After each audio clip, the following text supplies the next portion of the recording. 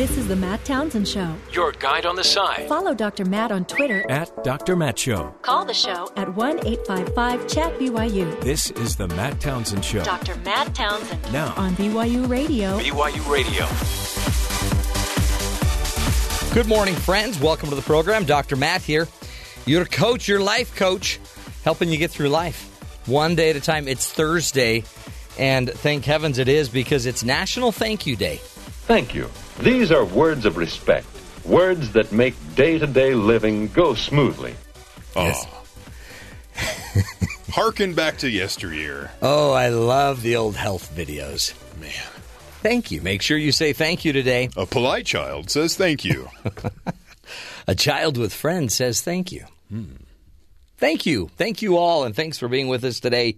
Got a great program for you. Today we'll be talking about water. Is there a shortage? For Hillary Clinton, there is. Yeah. She's quite parched. She apparently doesn't hydrate enough. That's interesting. The health records are coming out. Would you like your health records just out there?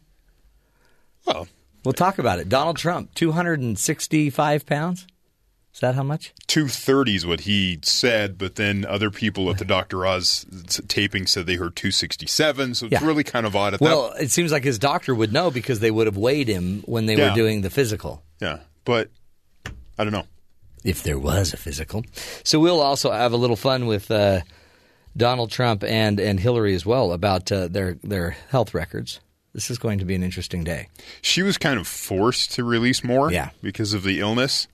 And Trump is going forward, but he didn't actually release the documents. No, two papers. He handed them to Dr. Oz, which apparently was a surprise to his staff. He wasn't going to do that, so he handed them over, and then they said later this week, right? We have Thursday and Friday. Yeah. They probably won't do anything on a Saturday, so we have 2 more days. Release your documents. But Hillary has walking pneumonia and is going back to work today. Yes. Here she is. She still hasn't gotten rid of that. She's still, it's that darn. She almost had a sentence there. Maybe not. We'll get to all of that fun. Plus, again, celebrating National Thank You Day. A lot of interesting stories as well. You won't believe what's happening to this world. Oh, you will. You probably will. It shouldn't be a surprise. In fact, some of the stories are even important. You might want to know. A few. We'll get to that. All of them. All of them are, in fact. Let's first, though, get to Sadie Nielsen with the headlines. Sadie, what's up? During his interview on the Dr. Oz show on Wednesday, Donald Trump said he's not worried about his age slowing him down. Trump is 70, and if elected, will be the oldest person to enter the Oval Office. When Oz asked him about his stamina, Trump said, "I would say based on my life, I don't know if this makes sense, but I feel as good today as I did when I was 30. The Dr. Oz show released a statement saying the host went over with Trump a full review of systems, including head and neck, hormone levels, respiratory health, and family medical history. The episode will air today, and no medical records were released to the press. Hillary Clinton's doctor said in a letter released Wednesday that the Democratic nominee is healthy and fit to serve as president of the United States, characterizing her pneumonia diagnosis as mild and non-contagious. The new information on Clinton came from her physician, who both wrote the letter about her health last year and was the doctor who diagnosed Clinton with pneumonia on Friday. The release included a one-page letter pronouncing vice presidential nominee Tim Kaine in overall excellent health from attending physician in Congress. A new CNN ORC poll released Wednesday shows Donald Trump opening leads over Hillary Clinton in the key battleground states of Florida and Ohio. This latest survey shows Trump ahead among likely voters in Florida, 47% to 44%. In Ohio, Clinton led Trump 4 points in a poll last month, but now she lags behind with just 41% to his 46% support. Libertarian candidate Gary Johnson, meanwhile, polls 6% in Florida and 8% in Ohio. And finally, and more Trump news, because we always need more Trump news. You can't get enough Trump. You can't get enough of it. A Donald Trump supporter from Massachusetts is facing potential court gate for his vast array of campaign signs that local officials said far exceed zoning laws. Oh, boy. Rick said, "This is my property, and I have a constitutional right to express my opinions. They're not coming down. It's free speech. Maybe I'm offending Hillary Clinton supporters, but that's okay. They have their own property. I have my own property." Yeah, let me just put my signs up. Yeah. It didn't detail exactly how many signs he had, but from the picture, it was probably over 40. Well, isn't that funny? You can have 1 million lights on your front lawn, but don't have a sign with Trump's name on it, or too many signs. You can't have 40.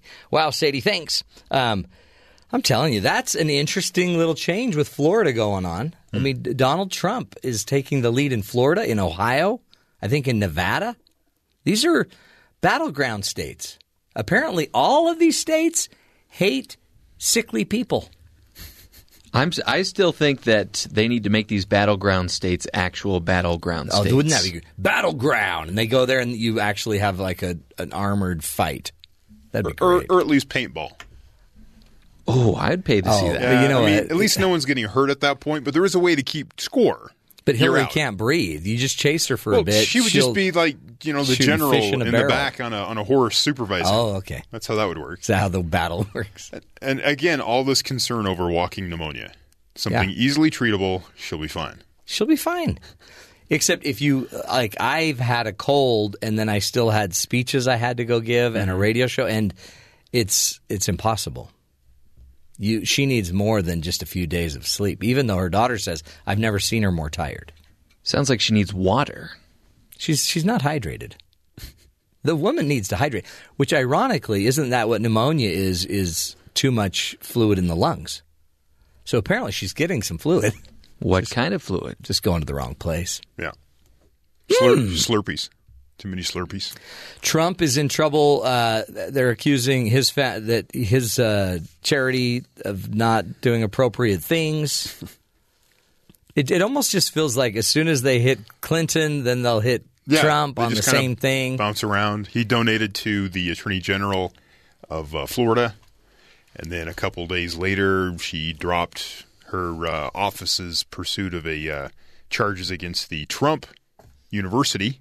You're going to go after the Trump University situation.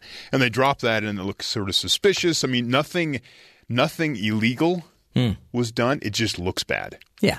Which sounds just like everything with the Clinton Foundation. Right.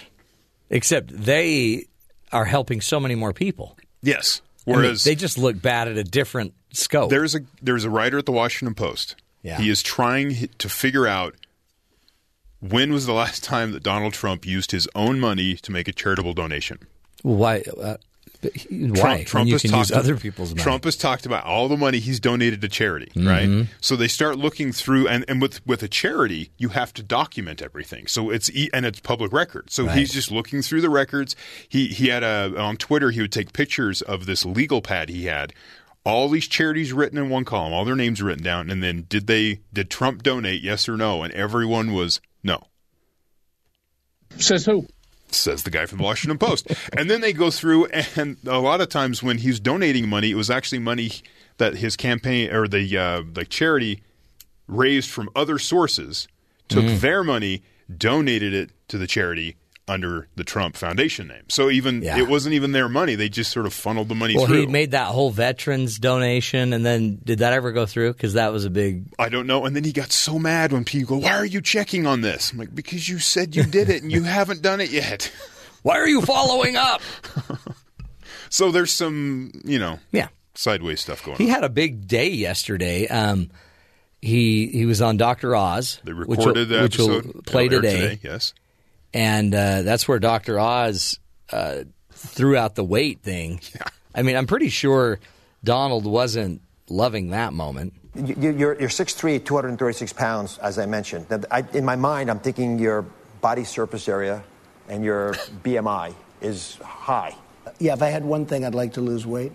It's tough because of the way I live. But the one thing I would like to do is be able to drop 15, 20 pounds. Taco bowls. He says he likes to eat fast food because he knows what's in it. Yeah. What? Yeah. I don't think that's true at all. He also said we have a vendor that Kasi Carney that supports us that sells some of that stuff that's in that. He says some of the exercise he gets is giving speeches. Yeah. Where he stands there and moves his hands. I wear my calorie counter watch and my step counter watch when I speak, and I don't lose very many calories. Oh, okay. Well, unless he's up there like flapping like a bird, which I would love to see. If you watch, he's quite animated, but I don't know if it's enough for weight loss. That's interesting. 236 pounds, and then they get into the BMI. Anytime somebody drops the BMI, body mass index, into the conversation, seems to go really bad. Yes. Immediately the conversation turns. But he also talks about how young he feels. Let's talk about stamina. Let's talk about stamina. You've used that word a lot. You've made it an issue in this campaign. You argue that a president has to have a tremendous amount of stamina. If elected at age 70, you'll be the oldest person to ever enter the Oval Office. Why do you think you have the stamina for the job? Yeah, just about the same age as Ronald Reagan, and Hillary's a year behind me. I would say just based on my life. I mean, I actually, and I don't know if this makes sense, I feel as good today as I did when I was 30. There you go. Certainly there have been people older than 70 that have entered the Oval Office. Oh, sure. I mean, they're bringing people in all day. They're just not the candidate. Or the president. He's according to his doctor, will be the fittest president ever Well, in the history of the world. That guy. Yeah. That guy's a little... Yeah. Was this crazy. the mad scientist Yes. Independence Day guy? Yes. Okay. But, crazy guy in the basement. Hillary doesn't have stamina, Apparently. is what we hear. And Donald actually started, after going to Dr. Oz, I guess he went to Flint, Michigan, and met and was in a church congregation there. And while he's at church, he starts kind of going off on Hillary Clinton's health. Yeah, go ahead. But he gets in trouble because the pastor's not having it. It is hot, and it's always hot when I perform because the crowds are so big. These rooms were not designed for this kind of a crowd. I don't know, folks. You think Hillary would be able to stand up here for an hour and do this? I don't know. So he went on Dr. Oz, he said, talking about stamina and stuff, and then he's always been very nice, saying, let's hope she gets healthy and gets back out on the trail. Yeah. Then he goes, that was in Ohio, and he said that. Do you think she could stand up here? But a few minutes later, he goes, no, all seriousness, hope she feels better, let's get her back out on the trail. Then he was all nice again. Then he was nice again. So he took a cut, went back. So. Then, though, the pastor interrupted him. Hillary failed. Everything she touched didn't work out. Nothing. Now Hillary Clinton. Mr. Trump, I invited you here to thank us for what Okay. Not to give a political speech. Okay, that's good. Then I'm going to go back on the Flint. Okay. That is a good pastor right there. Okay. Flint's pain is a result of so many different failures. The church has done a lot of work of bringing bottled water to the area. Yeah. Right. It's kind of expensive. Trump water? Ongoing, not Trump water, but water. Okay. And so he wanted to come and thank them for what they did and bring sort of some focus back on Flint and their issue. And then he launches into this Hillary Clinton thing, and then she walks up and tells them to knock it off. That's a good pastor right there. She just took her little pastor stick and started beating on him. And Don't apparently, mess with the flock. Hillary has the opposite of the Midas touch because everything she touches is ruined. Didn't he say something like that? Well, I think it gets infected with walking pneumonia. She has a bacterial pneumonia. Non-contagious. Easily treatable. Everyone was like, did you see her hug that little kid? She had pneumonia. She could have died. That was like the most staged thing I've ever seen. She walks out of the apartment. This little girl walks up. Little girl. Oh, hello. And give her a... I mean, come on. I'm telling you. Like the Secret Service lets anyone walk down the sidewalk towards the potential candidate. You know what's great about all of this? November's getting closer every day. I can't wait.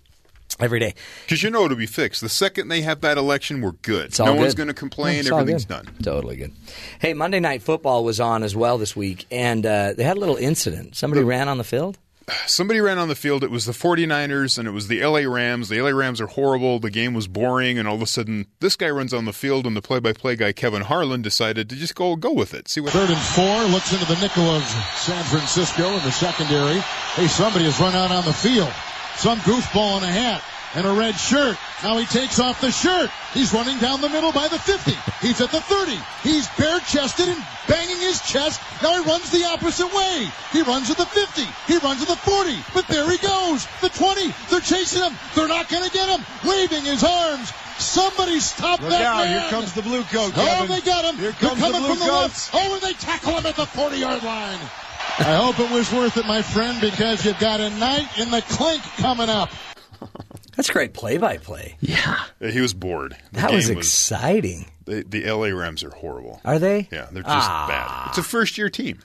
They need Jack Youngblood They back. were bad in St. Louis. Right. And then they move, and, they haven't really gotten any better. I bet they've got jet lag. They might. From the move. Why couldn't that have happened during the BYU football game? Really? Like right at the end? Yeah, right after those targeting calls. Yeah. Man, it could happen. Don't think it can't happen. Interesting stuff, Monday Night Football. If you're sick of politics, Monday Night Football or Dancing with the Stars, take your pick. We will be back, folks. When we come back, we're going to be talking about water. We keep hearing stories about how we're running out of water. There's not going to be enough water for everyone on the planet.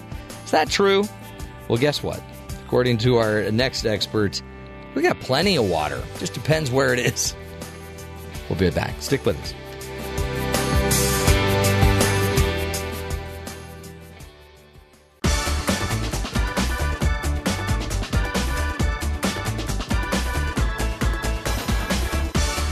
Welcome back, friends, to the Matt Townsend Show. How much do you know about our current water situation? Do we have a scarcity of water on the earth? How do we measure our water usage? Here to speak to us today is Kate Brauman, lead scientist for the Global Water Initiative at the Institute on the Environment at the University of Minnesota, Twin Cities. Dr. Kate Brauman, thank you so much for being with us today. It is a pleasure to be talking to you. What an interesting article. I had no idea. I learned so much and stuff I didn't even know I needed to know about water usage. That seems like one of the things about water. It's something that we do every day, that we touch and we use, and yet it's so easy to have it be hidden and to not know that much about it. We hear about droughts. We hear about, the need to conserve water, and even just the fear of maybe running out of drinkable water here on the earth. Talk to us about water scarcity. Are we running out of water? We are not running out of water. Good. As I look at the ocean, I'm like, how could we? Except ocean water, salty, different. Teach us. It turns out that it's pretty hard to both make water and to get rid of water. And the great thing about water is that it cycles. It evaporates, it rains again, and so we have water moving all around the planet. And it's not going away, but we're not getting any more of it. And the thing that really makes us feel like we're water stressed is when we're using more of it than is available. And so the thing that I think is really important to remember is this isn't like gold and it's not like oil where there's a finite amount of it and we use it up. We get to try again, and it's there. We're not running out, but the amount that we use is what really matters. So how are we sharing it? What are we doing with it is the thing that really matters. And what are we doing with it, I guess, locally? Because it doesn't seem, I know globally the water ends up moving around the atmosphere through condensation and other things, except don't we have a finite resource depending on where we live? Yep. That also cycles. And one thing that definitely can be finite is groundwater. So if you've got a well in your backyard or in your town and that's where you're getting water from, that may be filling up really slowly, that aquifer, or it may actually recharge pretty fast. So we can have locally finite water.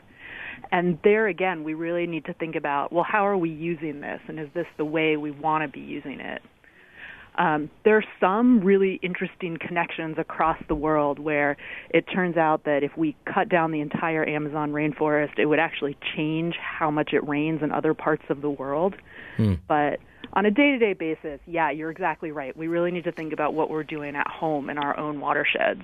And we've talked about all of the flooding in Louisiana and in the southeast, and yet in the southwest it's arid and dry, and there's droughts, and then it also seems like these droughts cycle, right? So sometimes we have a lot more water than others. I guess none of that can be controlled. It just it has to be measured, and then we just have to manage our usage is really the point. Exactly. And one of the things that's tough about water, I think, is that we have to figure out how to manage for sometimes. So we know that droughts are going to happen. It's happened before. It's going to happen again. But most of the time we're not in a drought. And so how do we make the best use of the resources we have in good years, but also be flexible and adaptive enough so that when a drought does happen, it's not a huge problem?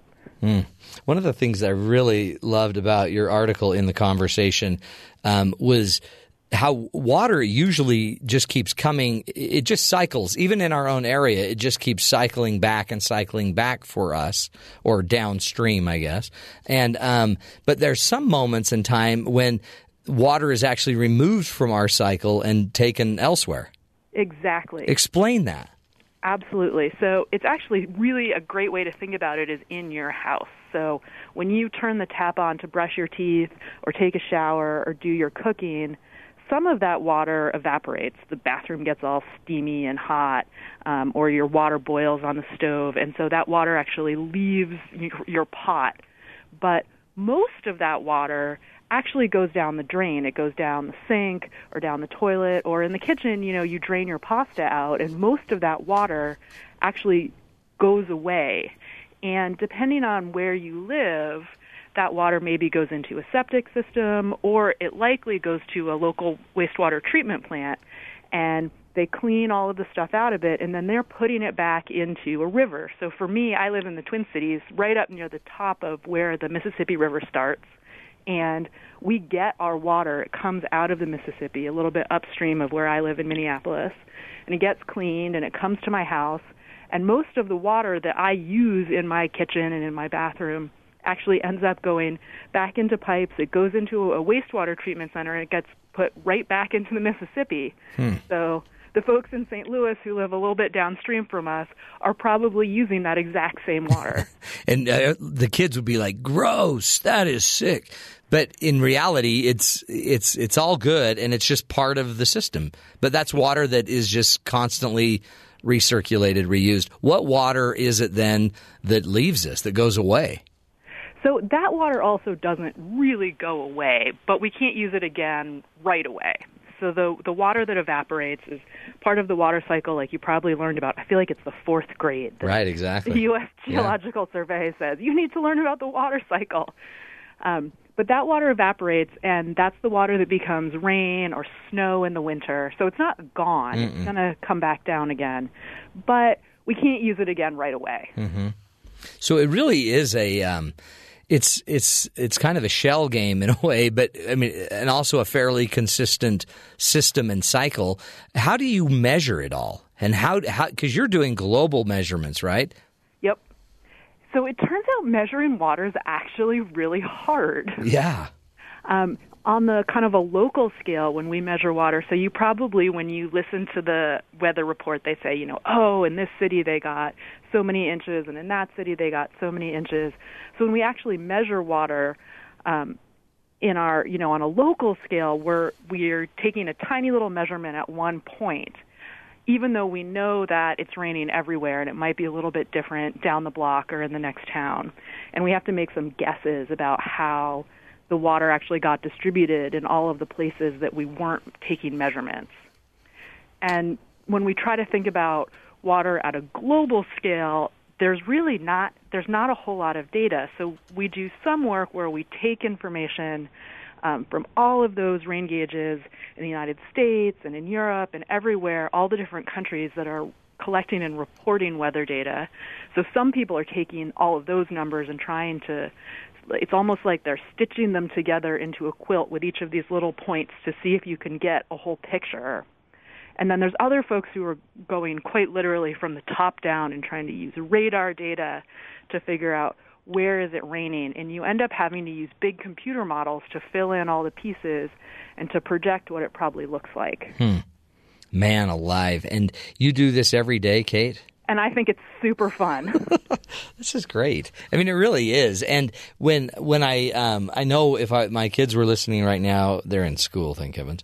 They would ask me. So ask Kate, what percentage of the water on the earth is fresh water versus seawater? So it's pretty small. If we look at all of the water on the earth, I think the number is about 3% of it is not seawater, and then of that, actually most of it is frozen. So it's up in the Arctic, and it's frozen into the ice sheets and glaciers up in the far north and the far south parts of the globe. And then a lot of it's underground also. There have been some really cool studies that people have done recently, and it turns out there's probably a whole lot of water underground in northern Africa where the Sahara is. Really? Yeah, that's how they get the oases. There's actually water underground. Yeah. Now, in all the cartoons, those were just all illusions. Right. No, some of them are real. Some of them are real, right? And that's what you one of the things you mentioned in the article is the simple fact that we have enough water even in the desert. It's back to the usage. If all of a sudden in the desert you're trying to create a Las Vegas and water every lawn, you're going to probably run out of water. Exactly. And the same thing is actually true for places where we have a lot of water. So there's actually a number of places in southern Florida that are starting to really feel some water stress because there's a lot of water there, but they're relatively using up a big fraction of it. And all of their systems aren't built for that.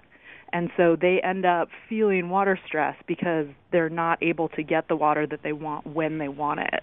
It seems like the watershed managers are probably some of the most important people in a lot of our areas and cities, except they seem to be the least valued. It's like we don't bring them in until it's drought season.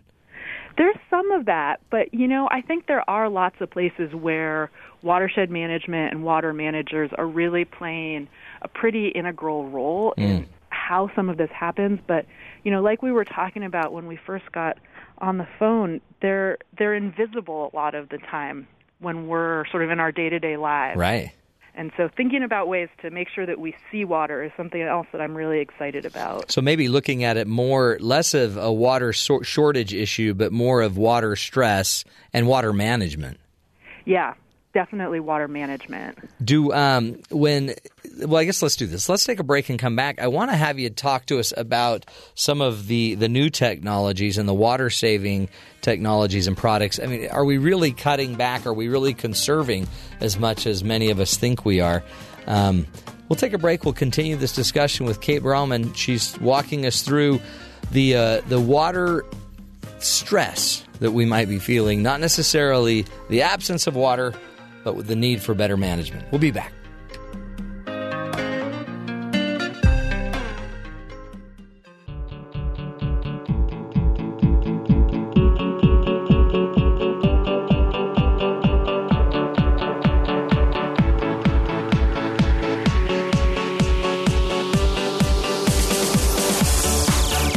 Welcome back, friends, to the Matt Townsend Show. Gallons or liters, the real measurement of water. Is it scarcity? Is it our management problem? Apparently, according to our expert, Kate Brauman, it's the water is there. It just needs to be treated carefully. Is that right, Kate? We need to manage it appropriately. I think that's a great summary of exactly what the issue is. And we have all this new technology, right? The toilets with the less usage of water. We're teaching our children to slow the flow of H2O. Talk to us about what's happening with technology, and are there water-saving products that are really making an impact? So I think in general these technologies are pretty good and they do positive things for us, but they don't always do what we think they're doing. So there's a whole process here in the U.S. The way that we get water, we either pump it out of aquifers, underground water storage, or it comes out of surface water, usually gets treated in some way, and then it gets sent to our houses. And it takes a lot of energy to do that. The chemicals and all the processes that go into cleaning up the water and making it safe to drink, and then moving it to our houses, heating it up so that it's warm enough. And at the very least, when we use less water in our houses, when you think about it, we're flushing drinking water down the toilet. Right. Which is kind of crazy. Yeah, it is. And so when we use less water in our houses, there's less energy that we're wasting because that water that we flush down the toilet doesn't need to be clean enough to drink. So that's a huge benefit of it. And then it really depends on where we're getting our water from. So this comes back to the question you asked, which was exactly right about local versus global and what's actually happening at home in our neighborhoods. So for me, getting water out of the Mississippi River, if I use less water in my house, if I use a low-flow toilet or a low-flow shower, it means that I'm demanding less. I'm taking less water out of the river, but I'm also putting less water back in. And the total balance isn't very different. It's the same, virtually. It's really the same. The same amount of water is probably evaporating out of the toilet bowl, whether it's a high-flow toilet or a low-flow toilet. And the only difference is how much came in and how much went out. And the difference, the amount that ends up in the river downstream of where the wastewater goes back into the river is basically the same. And so St. Louis doesn't get any more water downstream from the Twin Cities because I used a low-flow toilet. Yeah. I guess what you just used less energy. Yep. Use less energy, which is great. Less chemicals went into cleaning the water coming in and cleaning the water going out. It's a great thing to do this, even in a situation like I'm in, because there's a lot of energy and effort that goes into cleaning up water. At my house, we have irrigation water for the yard. Yep. And then we have the potable water inside the house. And it makes sense, but why on earth are we not using maybe irrigation water in the toilets? So there's a couple reasons for that, and it's actually pretty highly regulated in the U.S. Yeah. And a big part of the reason is, what if one of your kids stuck their head in the toilet and started drinking it, and then they got sick? Well, then that kid should be sick, quite honestly.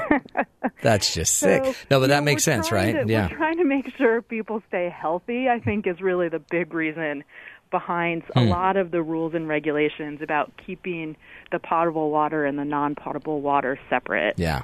Okay, answer me this, smarty pants. This is a big one, Kate, and you got to solve it for me. How come I can have a neighbor that has a car that will drive him all the way to work, but we still can't desalinate water from the ocean? We can. And can we do it affordably yet? No, that's really the big challenge. The thing about water is that we actually use a lot of it, and especially for the things that are really water intensive. So growing crops is actually far and away the biggest thing that we use water for. Right. Worldwide, almost 90% of water consumption and about 75% of water withdrawals go towards irrigating agriculture. 90% of the Earth's water usage is in irrigating crops. Yep. And that the number though is, and that's only 6% of the globe. What was the number? I mean, it was. It's just about 40% of the non-ice covered Earth's surface is cropland or pasture land of the land. Interesting. So it's really not even going down the drain of the little child who leaves the faucet on. No, it's mostly in what you eat. The thing you did today that used far and away the most water was the toast you ate for breakfast. Really? Yep. A lot of water goes into growing crops. That's really the thing that's our biggest water footprint. Unbelievable. And I guess there's advancements in technology there. Yeah. There's lots of really interesting advancements with that, and they have a couple of different things that they focus on. So part of it is some of these water-saving technologies that are pretty similar to what I was talking about in a household with low-flow toilets. Right. And that can be good or bad. So sometimes it doesn't make much of a difference, and that's kind of the same situation where water's coming out, and if you put less water on the field, less water drains off the field, and it doesn't make much of a difference. Sometimes it can be really, really good, though. So in the central part of the United States, for example, there's a really big aquifer. It's underneath parts of Kansas and Nebraska and Texas, and it's called the Ogallala Aquifer. We grow a lot of corn in that part of the U.S., and it's almost all irrigated, and the source of that irrigation water is the Ogallala Aquifer. And we're drawing it down. Oh, boy. There's a sort of a finite amount of water in there. It recharges really, really slowly because most of that water ended up in there tens of thousands of years ago. And if they can take less water out of that aquifer, then it'll last longer. And so there's a real benefit to using technologies that increase the irrigation efficiency and actually, if they use the equivalent of a low-flow toilet, because their source is limited. Yeah. Well, you can almost imagine how much water just evaporates and then probably ends up leaving that aquifer, right? That's how it would disappear. But if you could just deliver the water right to the root, just like bottle feed the root, you might actually be able to conserve a lot of water. Yep. There's still going to be a lot of water moving through that plant. You still need to, it would still be the biggest way we used water, but you could make a really big difference by doing irrigation more carefully. So if we made you the chief global hydrologist of the earth. I'm waiting for that. You've got all the credentials. Come on. You're right there, Kate. What would you do? Where would you start with your conservation efforts? I think the first thing that I would do is make everybody sit down and actually have a conversation about what is it that we want to do with our water. Because this is not, in the end, going to be a technological solution to this problem. It's going to be making really hard decisions as a society about what are the things that we want to use water for. So, for example, a lot of the corn that we grow over the Ogallala Aquifer, and we grow corn really well there. Those are really productive farmers. And almost all of that goes to feed cattle, beef cattle. Is that the highest and best use of that water? Well, I mean, for those farmers, yeah, definitely. Right. This is how they make a living and how they're able to pass their farms on to their kids. But as a society, do we want to encourage using our limited water resources for growing corn to feed cattle, or do we want to see if we can set up systems that make it reasonable for those farmers to grow other things or to use less of that water or to use it in a different way? So you start with the discussion. Figure out what are our values? How do we want to spend this resource?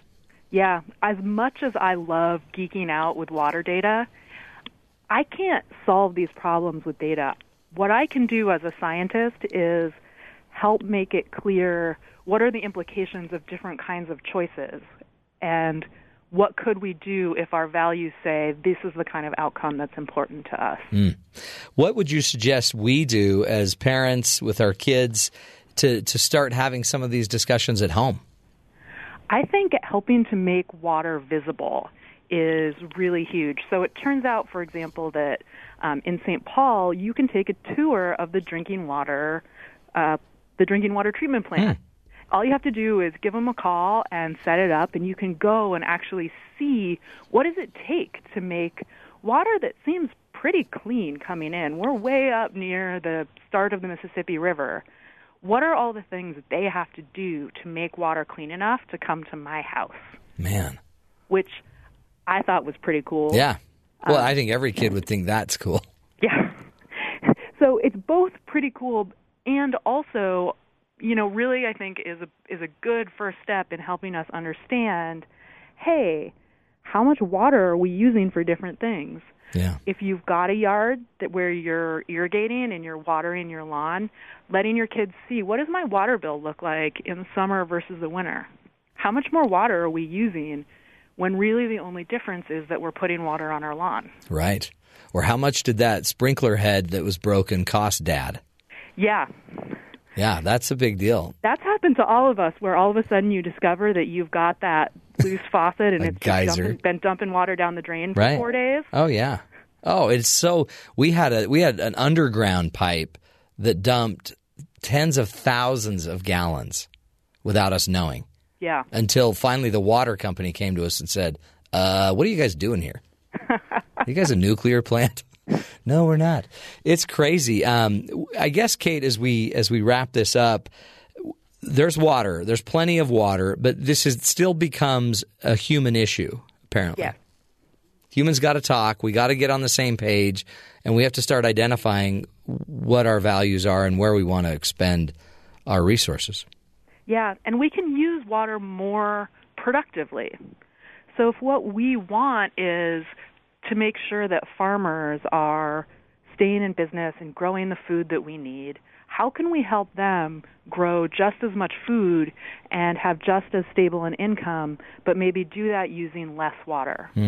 How do we make sure that we're getting the energy that we need in our houses with less water? Yeah. How do we make sure that we're getting all of the gadgets that make our lives go with less water? Well, Kate Broman, we appreciate you. Dr. Kate Broman, that great conversation and wonderful insight. Again, Kate is the lead scientist for the Global Water Initiative at the Institute on the Environment at the University of Minnesota, Twin Cities. Isn't that fun to know smart people? We'll take a break, come back, continue the smart discussion. Stick with us.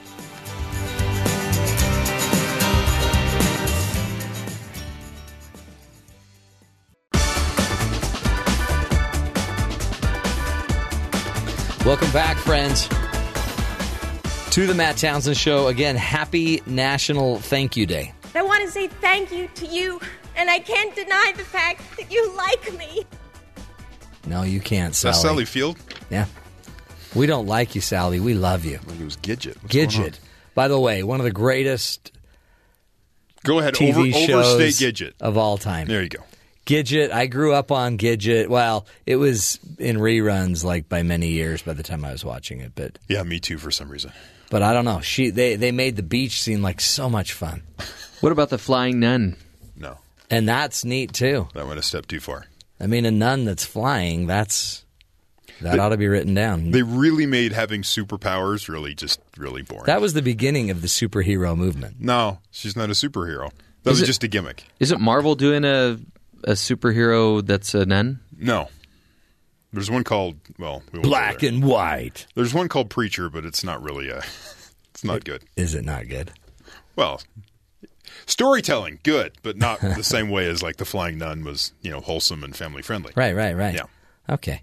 Any other news that we need to get to? So I found this article. It was interesting. Trump is gaining in the polls. Uh-huh.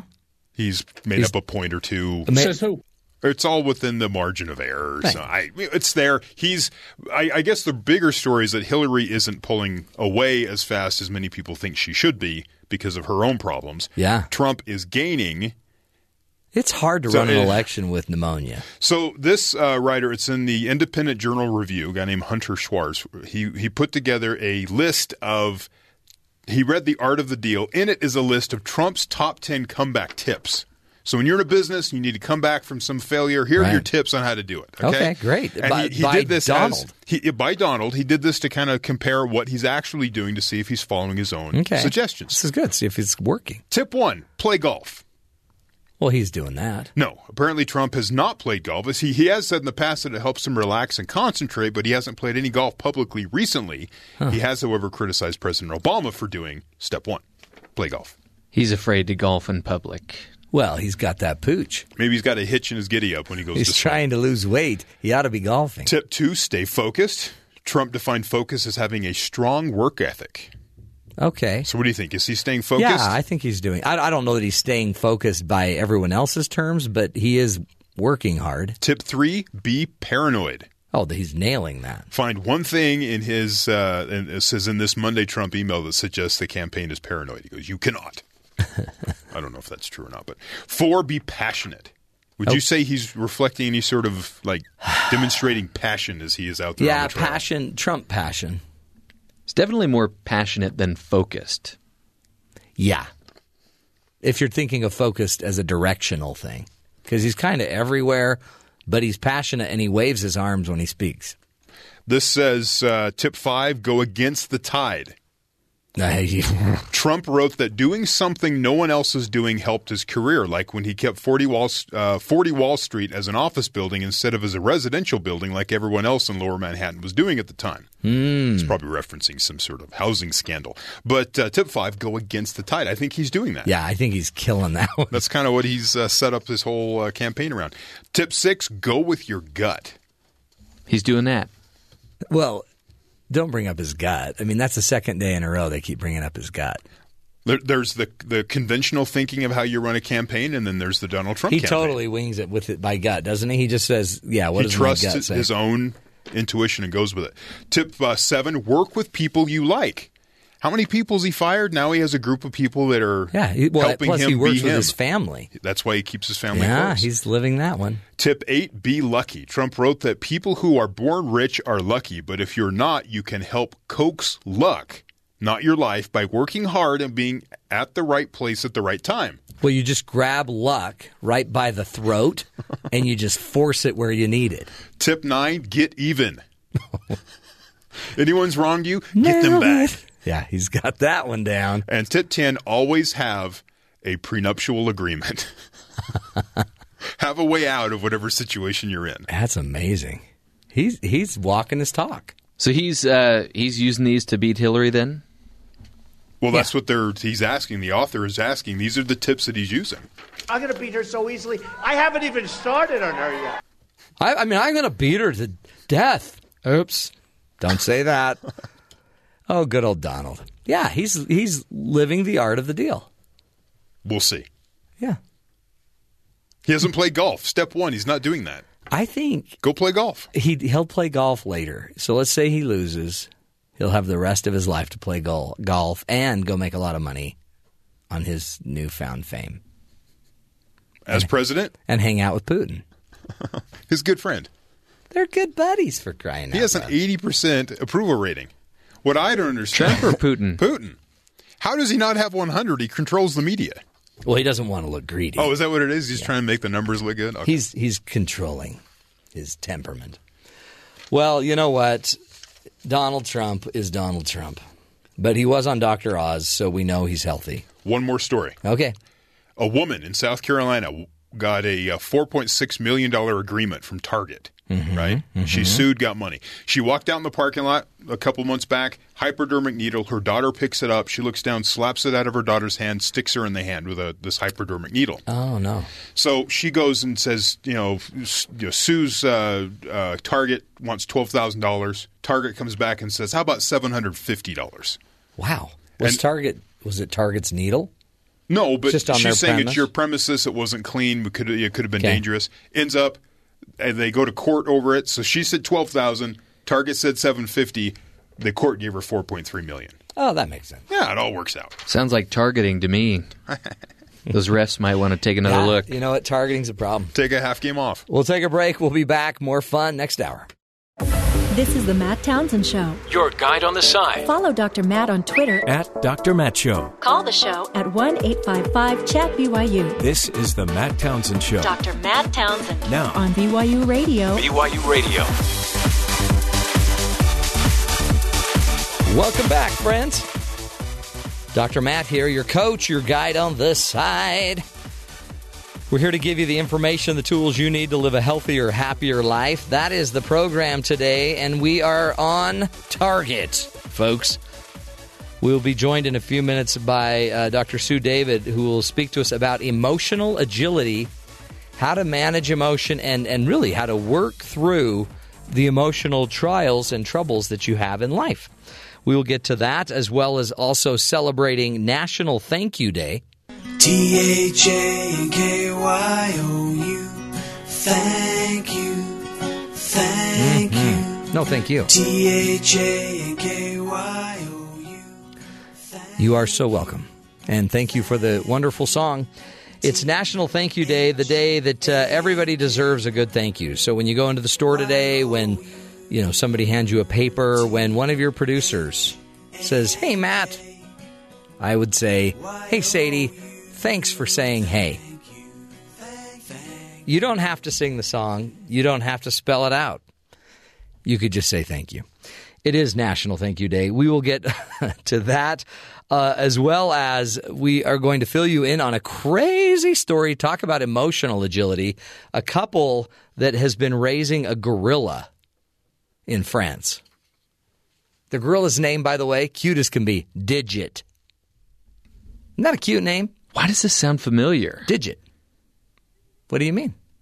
Does that sound familiar? I don't know. It seems Gidget. like We were talking about Gidget and how that's one of my favorite shows, but maybe Digit, we'll get to Digit. We'll tell the whole story. It's a cute little story, cute little gorilla, major monster gorilla.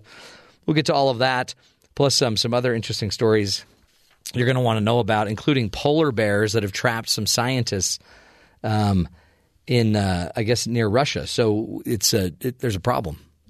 Duh. Sorry to go all Russian on you. But first, let's get to Sadie Nielsen with the headline. Sadie? One of New Hampshire's leading publications, The Union Leader, decided to endorse Libertarian candidate Gary Johnson over Donald Trump, a break in tradition for the paper which has backed the Republican nominee for over 100 years.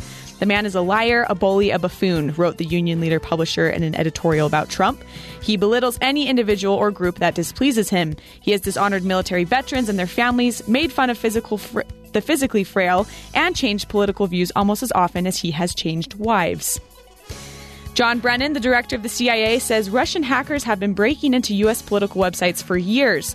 Brennan discussed the cyber attacks on state election systems and the Democratic National Committee, saying he does not specifically blame Russia, but he did point to Russia's history of election of interfering with other countries.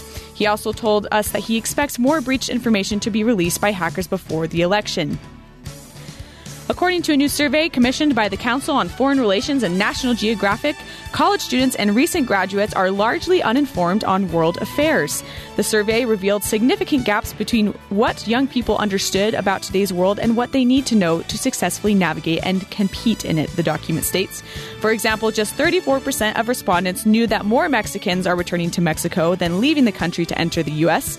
Additionally, only 30% could identify the legislative branch as one that is charged with declaring war.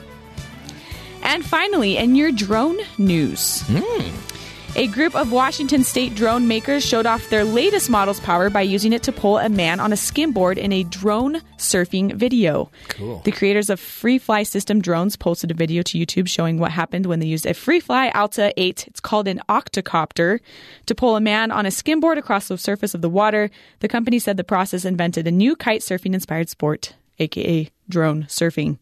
A.k.a. lawnmower in the air. A.k.a. let's just become a lazier nation than we already are. You can't even scurf on your own. You lazy, lazy man. Hey, Sadie, thank you so much. You are welcome, Matt. That was a You're so welcome. Great news break. Octocopter, isn't there like a Doc Ock octocopter in Marvel Universe? There's probably a toy. I don't think they have anything specific. Isn't it any copter flown by the octuplet mother? The octomom that had 8 kids? There's the Octonauts. It's a little kid show. Okay. Sorry. Just checking. Okay, we got to get to the important news as fast as we can. I was just taken aback by this cute little story about a gorilla. And a lot of times on the show, we like to bring up cute little animal stories. Because, everybody loves a good animal and the cat videos that get so much attention. So we found this story about a crazy French couple that have kept a gorilla in their house for 18 years. It seems like eventually the gorilla would turn into a real big gorilla. And it did. It did. So in Lyon, France, Pierre and Eliane Thivelon. So 2 French people. Adopted the gorilla when she weighed just 4 pounds and 6 ounces. Cute, just a cute little 4-pound baby. Wild basically. animals are cute when they're babies. Hairy little baby. Then they grow up into man-killing machines. And although the giant animal has become more independent, she still relies on her adoptive human parents to help pick out food out of her teeth or to pull a splinter from her hand. The couple have treated the gorilla like their very own child. They named the gorilla Digit. Digit. And interestingly, the Pierre is missing a digit. Wait a minute. Okay, now I know where I'm hearing this from. I'm surprised you didn't know about this. What? So there's actually going to be a new show on BYU TV. No way. So About what? we just got our second scripted series. Yeah. And now this is going to be the third scripted series. There's another scripted series on BYU TV. Yeah. What's it about? You mean the second one that they just did? Well, yeah. The second one is that Orson Scott Card thing. Yeah. Yeah. What's the third one? Hold on. I'm pulling it up right now. There's a trailer for it. You want to hear it? I guess. Let's do it. Following the recent acquisition of the Orson Scott Card sci-fi series Extinct, BYU Broadcasting now has its sights on another scripted series, this time a sitcom entitled Digit. Digit is a show about a banana-eating, boy-crazy teenage gorilla called, you guessed it, Digit. Follow Digit's wacky adventures in France as Pierre and Elion Thivion guide their gorilla through her teenage years, while friends and family members drop by on occasion to offer unsolicited gorilla rearing tips. You'll love episodes like Digit, Who's Got the Digit?, in which Pierre's pinky finger goes missing and everyone suspects mischievous Digit, and An Appealing Job, in which Digit hatches a harebrained scheme to work at a banana stand in order to pilfer the inventory. And of course, Monsieur Clouseau for mayor, in which Digit is mistaken for a local mayoral candidate. Digit. This playful primate will melt your heart and kill you with kindness. Oh, that's cute. Must see TV. That's gonna be a hit right there. Yeah. Watch out, Studio C. You've just been replaced by Digit. Oh man. Oh, see, that's exciting. So they can find that on BYU TV. Yes, starting spring of 2017. I want to see the one Digit. Who's got the digit? It reminds me of Gidget. I don't think there's a connection. No. That's fantastic. Although I did read that Sally Field might make a cameo. Really? Yeah. I think she's playing a flying nun. Oh, how fantastic! Is a flying nun going to appear in the? She's just going to fly by. Just in the background. Just a little flyby. She's got to get clearance from the FAA. And on the way, while she's flying by, she's going to say, "You like me." Wow, that's exciting. Oh, I'm so excited for the new season of shows. That's awesome. Digit. Who'd have thunk it? Just one little story out of France becomes he's going to be a gorilla superstar. I mean, how many gorillas do you see on the big screen? Well, there's King Kong. Planet of the Apes 2, 3, 4. Okay. Well, I mean, I was kind of a rhetorical thing. I was just throwing it out. There's a cartoon as a kid, The Great Grape Ape. He was purple. Yeah. That was a cool cartoon. You know, weirder shows have been on the air. Remember Alf? Oh, yeah. Now, that wasn't a gorilla. That was an alien. He liked cats, right? Liked to eat cats. Yeah, see, that's just... He was chasing Lucky the cat all over the show. That's neat. That's really neat. Yeah, okay, well. Digit. Mark that off my list. I'm going to have to... Now you can just go to BYU Broadcasting, BYUTV.org, and you can just see when it's on the schedule. Plus the Orson Scott Card show as well.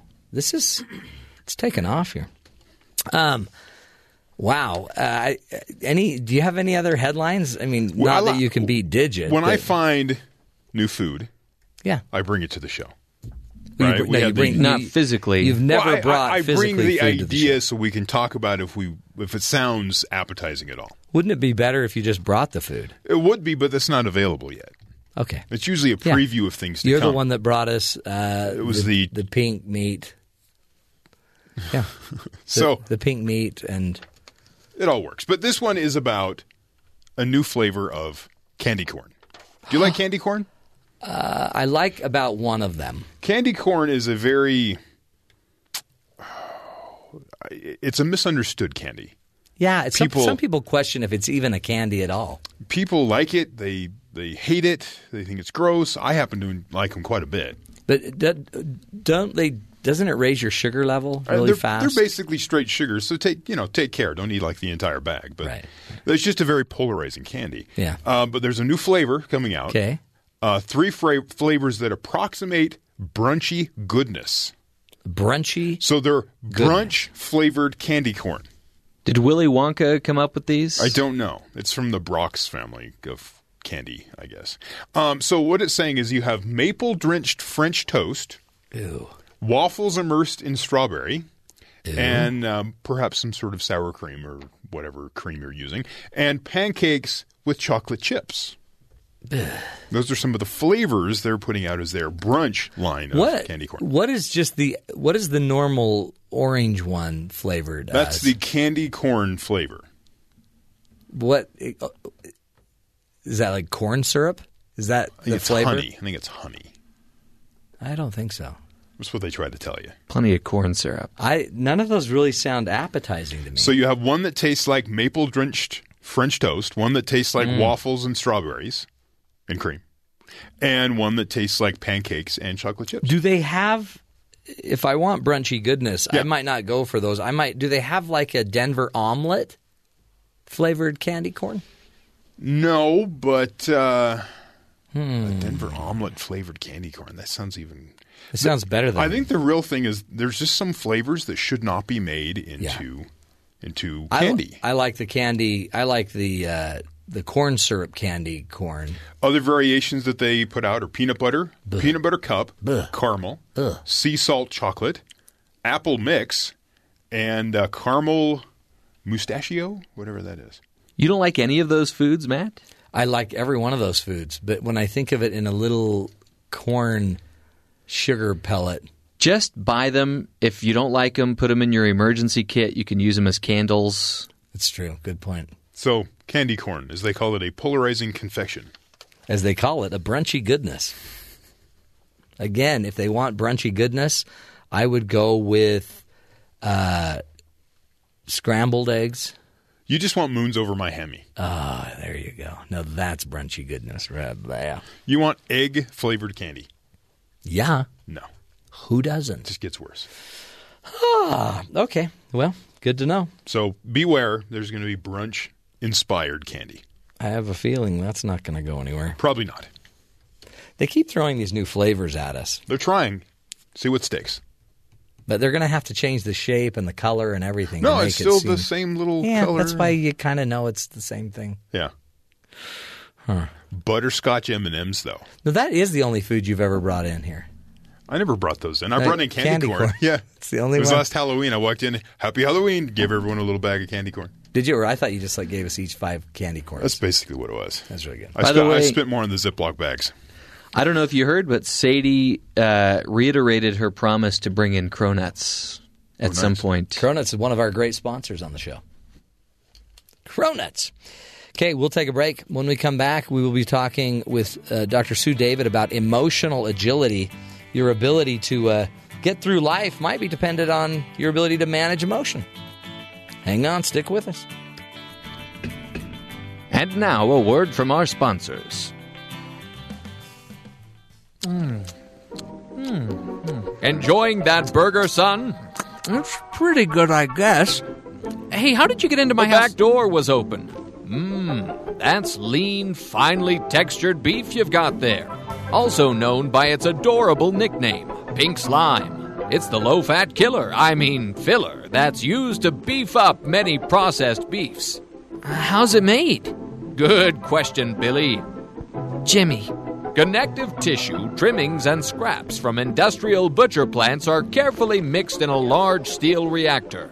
Then, after a few unimportant and frankly boring steps, yummy and lean pink goo emerges. Ammonium hydroxide is then generously injected into the mass of quote-unquote meat, effectively sterilizing against microbes such as E. coli and Salmonella. You don't want E. coli, do you? Do you? Of course not. Well, now that you know what LFTB is, you'll want to buy our delicious products. Case Carne, a subsidiary of Conammonium Hydroxide Associates, is making their delicious meats available to the general public. Having a barbecue? Throw on some mouth-watering beaker bobs and frankenfurters. Going on a picnic with the family? Don't forget to pack some scrumptious balabnia sandwiches. Running late for work? Don't worry. Just pop a breakfast pink pocket into the toaster. It's ready in seconds. And be sure to try our other products, which are quickly becoming bestsellers, like Flask Jerky, Slab-a-Lab, and for a taste of Grandma's home cooking, Phlegm Meatloaf.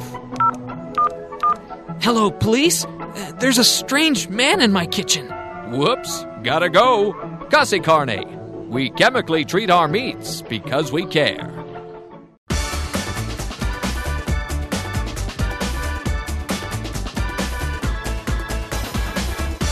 Welcome back, friends. You know, the way we navigate our inner world, our everyday thoughts, emotions, and self-stories is the single most important determinant of our life success. It drives our actions, careers, relationships, happiness, health, everything.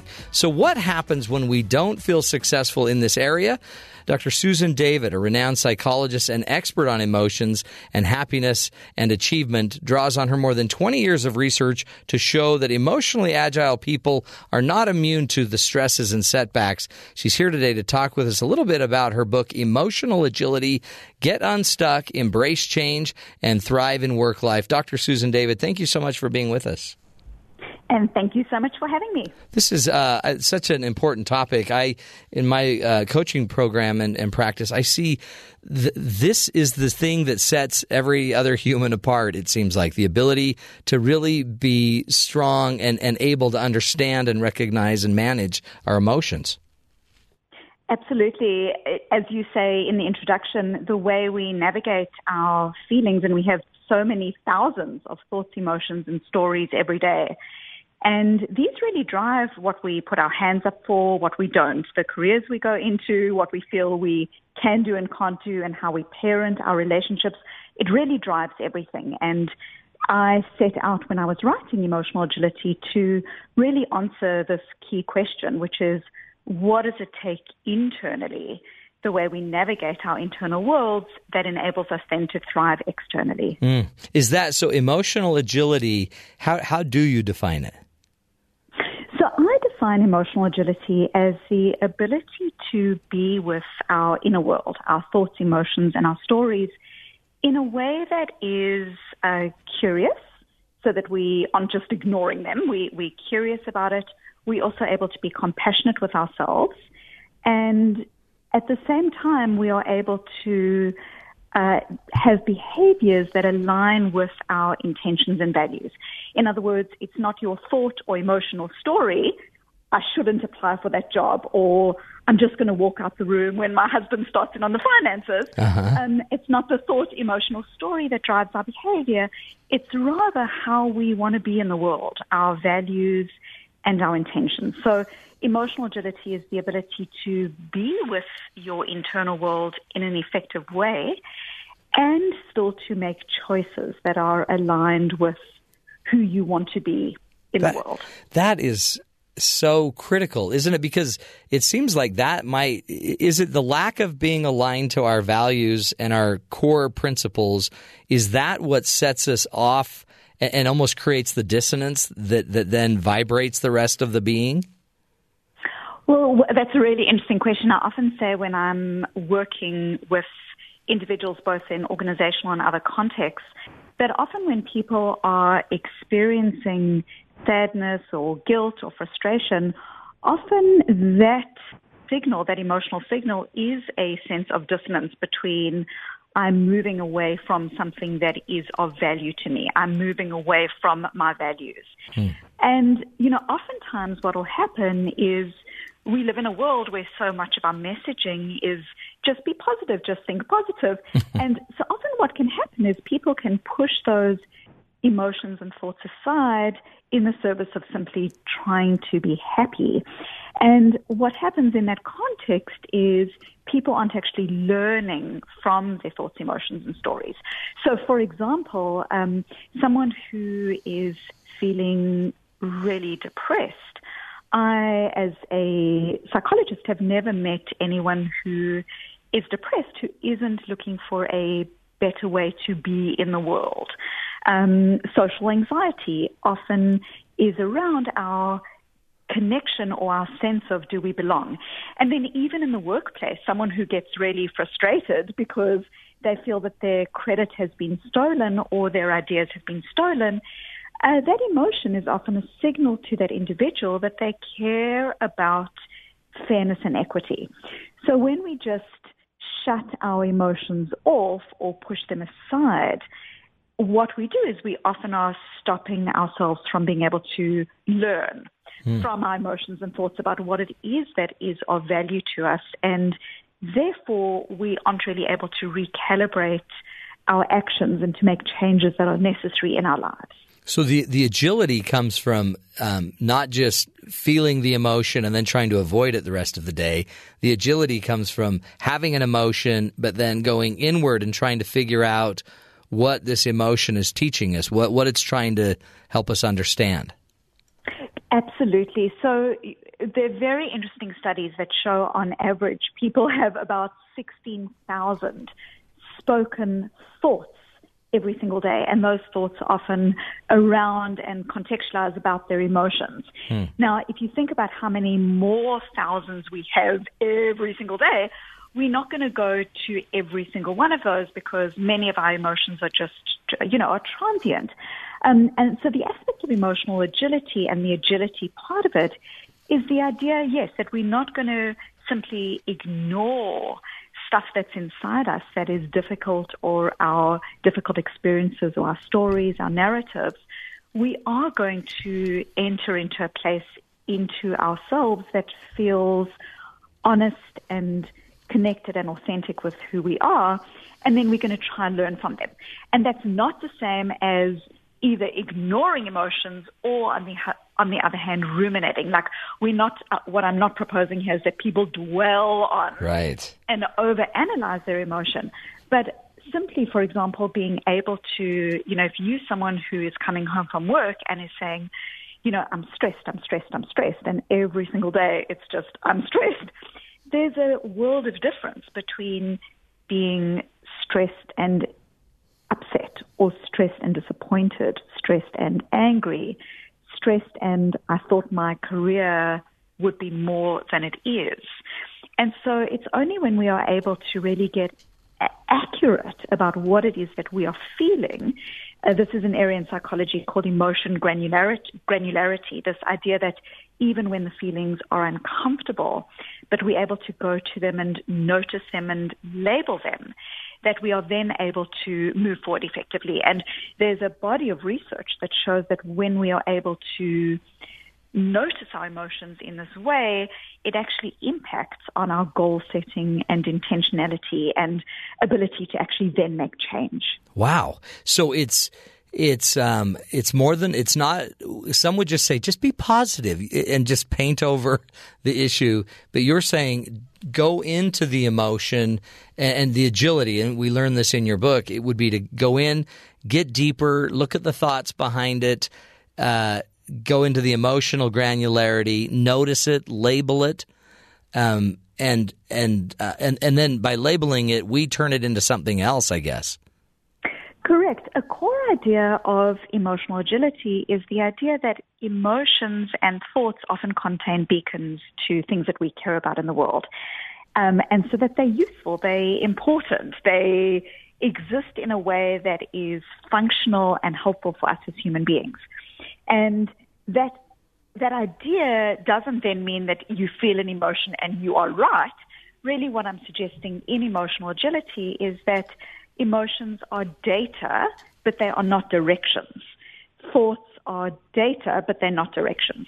So we always want to be asking ourselves, I'm careful and caring and compassionate about my inner world, but who's in charge here, the thinker or the thought? Who is in charge, the emotion or me, the feeler of the emotion?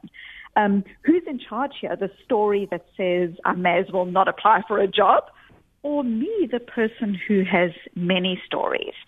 And I, absolutely believe, and the research supports the idea that these are fundamental skills. I think that this idea that we are promoting in our culture, which is that we should just be happy all the time, is actually paradoxically undercutting our resilience. If you, for example, look at the, very, very frightening statistic that the World Health Organization predicts that by 2030, depression will be the leading cause of disability globally. Not heart disease, not cancer, depression. We really need to, I think, as human beings, and I don't think we do well with this in society, appreciate that life is fragile and that we are well until we're not. We're with people who we love until we aren't. And unless as we as individuals are able to actually accommodate the reality of our lives instead of just trying to be happy all the time, I think we undercut our resilience. And by the same token, I think that our, what is often spoken about as overparenting can also be expressed in trying to protect our children from difficult emotions and difficult experiences.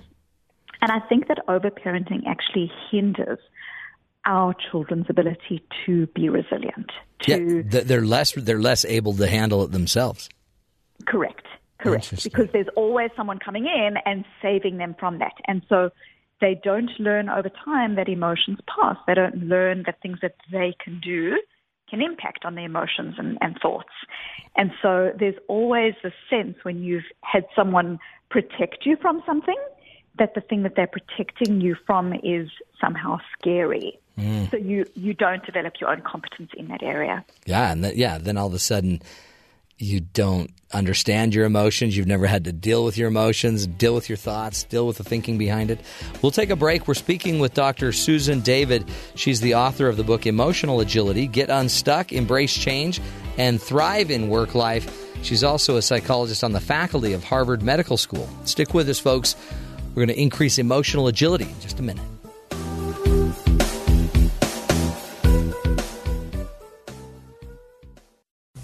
Feelings,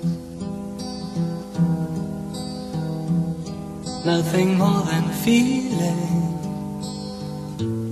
Welcome back, friends, to the Matt Townsend Show. On the phone with us is Dr. Susan David. She is the author of the book Emotional Agility, Get Unstuck, Embrace Change, and Thrive in Work Life. She is a psychologist on the faculty of Harvard Medical School and co-founder and co-director of the Institute of Coaching at McLean Hospital. And we're honored again to have you, Dr. David. Thank you so much for being with us. Thank you for having me. As we talk about the this kind of happiness mentality that everybody seems to be pushing out there, happiness is...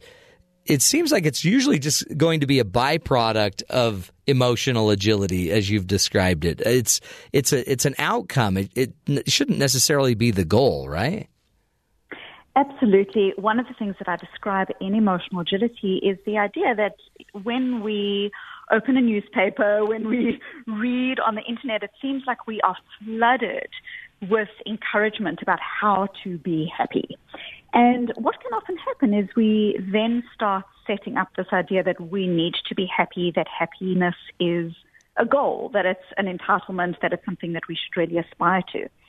What's really fascinating is that people who set up happiness, the idea of being happy as a goal, actually over time, paradoxically, tend to become more unhappy. So there's this idea in psychology which is called amplification, the idea that when you are feeling miserable about something, you're frustrated in something that's going on in your job or in a relationship, and you push those emotions and thoughts aside, often in the service of happiness, that those thoughts and emotions actually come back. So there's fascinating experiments showing that when people are asked to not think about something, not think about your anger, not think about the chocolate cake that you want because you're trying to lose weight, we know that there is this paradoxical effect where the very thing that we're trying to ignore or avoid actually boomerangs back. So there's firstly work within psychology that shows that this idea of trying to be happy and pushing other things aside doesn't work simply in the way that we're wired. But there are other problems with the focusing on happiness. Often what it does is it sets up expectations of how things should be.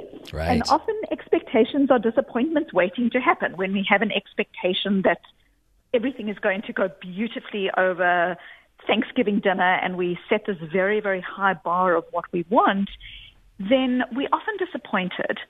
So what's really important, and just to be clear, I'm not anti-happiness. I'm a fairly happy person. Yeah. I've written a whole other textbook on happiness. But what's really fascinating is that happiness doesn't come about through pursuing happiness. Happiness rather comes about through pursuing activities and actions that are of intrinsic interest and value to us. So when we are moving in a way, say in the way we parent or in our jobs or in our relationships, in a way that is congruent with our values, it's at that point that we start feeling happier. But it is exactly, as you say, a byproduct rather than a goal. Well, that's great insight. And because it's so easy to just, even when someone's down and you just try to make them happy and just be happy, think of something else. We try to distract them. Talk to us about what we could do when we're suffering through some of these emotions of life, just normal parts of life, but we're feeling a little more anxious. We're feeling depressed. We're worried about something. We feel like we're inadequate. What could we do to effectively manage the emotion and the thinking behind it? So the first thing that I would say is we need to actually do what is the least obvious and actually most simple thing, which is so often, and again, I think it is related to a lot of this messaging that we have around us, we will so often question ourselves. I shouldn't be happy. Why am I so unhappy? I'm miserable in my job, but at least I've got a job. And so what we land up doing when we have this is in psychology, we have what we call type A thoughts or type 1 thoughts and type 2 thoughts. Type 1 thoughts and emotions are when you just have the emotion. You're sad or you're angry or you're frustrated or you feel inadequate. Type 2 is when you start layering extra thoughts and emotions in about your thoughts and emotions. So I'm sad, I shouldn't be so sad. I'm sad that I'm sad. Why am I anxious? I shouldn't be so anxious. Why am I having this thought? So the first way that we can actually navigate this is to quite literally end any struggle that we have within ourselves as to whether we should or shouldn't have a particular thought and emotion by dropping the rope. And what I mean by this is ending any struggle around whether a thought should or shouldn't be, an emotion should or shouldn't be. It just is. It just is. Yeah. And what's really fascinating with this is when we look at, for example, people trying to make real changes in their life. So, for example, trying to give up smoking or trying to lose weight. There's a wonderful new body of research showing that these kind of cravings, so say you're trying to give up smoking or you're trying to be healthier, that the cravings that you experience every day are normal. And so when people have an approach towards themselves where they say, gee, I'm having a craving about this thing and it's a normal craving, as opposed to trying to push it aside or not think about it, that those individuals are actually more successful in making the changes that they're trying to make. So really, I think the first part of emotional agility is what I call in the book Emotional Agility showing up. And that is being able to just be with yourself without struggle in a way that is compassionate and kind. Because one of the absolute key fundamentals of any type of human change is that accepting where we are right now is the key building block to making any change. So acceptance, paradoxically, is the fundamental marker of your ability to then go and make changes. In fact, So that's what happens in these groups, right? Like AA and other groups, there becomes this compassionate acceptance about their condition.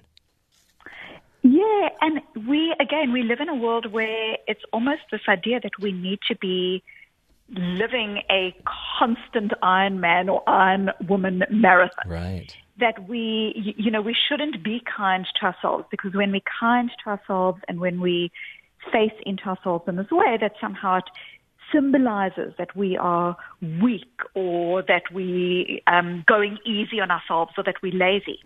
Whereas actually, when we do prospective studies and we look at people who are going through difficult transitions, people who are going through divorce or people who are going through job loss, individuals who are more compassionate towards themselves, that doesn't mean that they don't like the things that they don't like. It's just that they move into a space in themselves where they recognize what they've done and they are gentle with that. That those individuals, number one, are actually more honest and more able to make effective change. Number two, they get through these transitions better. So it almost seems like this idea around acceptance and self-compassion gives you your edge rather than taking it away. Right. You can almost hear people thinking, yeah, no, don't do that because that's just going to make you fat and lazy. Don't be too accepting of yourself. Keep the pressure on. Absolutely. Absolutely. And, what's fascinating is even when you look at studies with recidivism and people who are in jail for crimes, and you look at, do people have self-compassion around what it is that they've done? So they've still done the thing that they've done wrong. They're not pretending that they haven't. Right. But are they kind of kind towards themselves and acknowledging of their guilt? Or do they experience shame and a lack of self-compassion? And what's fascinating is that individuals who lack self-compassion and who are shameful, so they're not able to see what they've done as a behavior, but rather that it is them 100%, that they are bad, that they are to be shamed, that those individuals actually land up going out and not being rehabilitated. So shame and a lack of self-compassion are predictors of more crime rather than less. And the opposite, that people who are more compassionate, they acknowledge their guilt, they're then able to move into a space where they repay their crime, but they are able to move forward productively. That is, I mean, you can see it. You can understand. I think all of us have felt that shame where we beat ourselves up instead of accepting and showing self-compassion. Are there things we can do as parents with our own children to make sure that we're not kind of inducing and creating this thought process in our children? So absolutely, and I've got a whole chapter in Emotional Agility where I describe some of these core ideas as well as very practical strategies. The first thing that I would say is that, just following on our conversation that we've just had, which is your child will mess up. There are going to be things that your child does, as we all do because we are all humans, that we do that are incorrect. And it's really important when we're giving feedback to children that we give feedback about behavior rather than feedback that is tied into the individual. So, for example, I am disappointed that you did that particular thing is feedback about the behavior. I am disappointed in you is starting to develop this shame. So it's basically starting to tie the child's behavior into who they are. And that actually, over the longer term, stops them from being able to recalibrate and be more effective around their behaviors. Another thing that I talk about in the book is that often with the best of intentions, when our children come home from school, they're sad, they're worried, they're anxious, no one would play with me, they have, very real worries and real concerns. often with very good intentions. And I talk about my own, failures in a sense, in a way, in the book, because I'm by no means perfect at this. Often what we'll do is we will almost feel uncomfortable with our child's discomfort, with our child's sadness. And so we will jump in and we will try to make things right. I know people wouldn't play with you. I'll play with you. Let's go bake cupcakes. Yeah. And so we do this with very good intention, but really what we know is that even at the age of 2 and 3 years old, children have the capacity to start developing the ability to label emotions, to recognize that emotions are transient, that they pass, they're not going to hang around forever, and that they're things that they can do. So a very, very important aspect of helping children to develop emotional agility is to not promote the idea that there are wrong or right emotions, but just that your emotions just are, and let's feel them and let's label them, and then what do we want to do about them, and help the child to help himself or herself. And I love that, and that's one of the great learnings I took out of it was labeling it, putting a name on it, and that actually puts you in a different place in relation to your emotion as well. Dr. Susan David, thank you so much for your great insights and work. Everybody go check out the book, Emotional Agility, Get Unstuck, Embrace Change, and Thrive in Work Life. Power, folks, understanding your emotion and not just jumping around them. We'll be back, continue the discussion. Stick with us.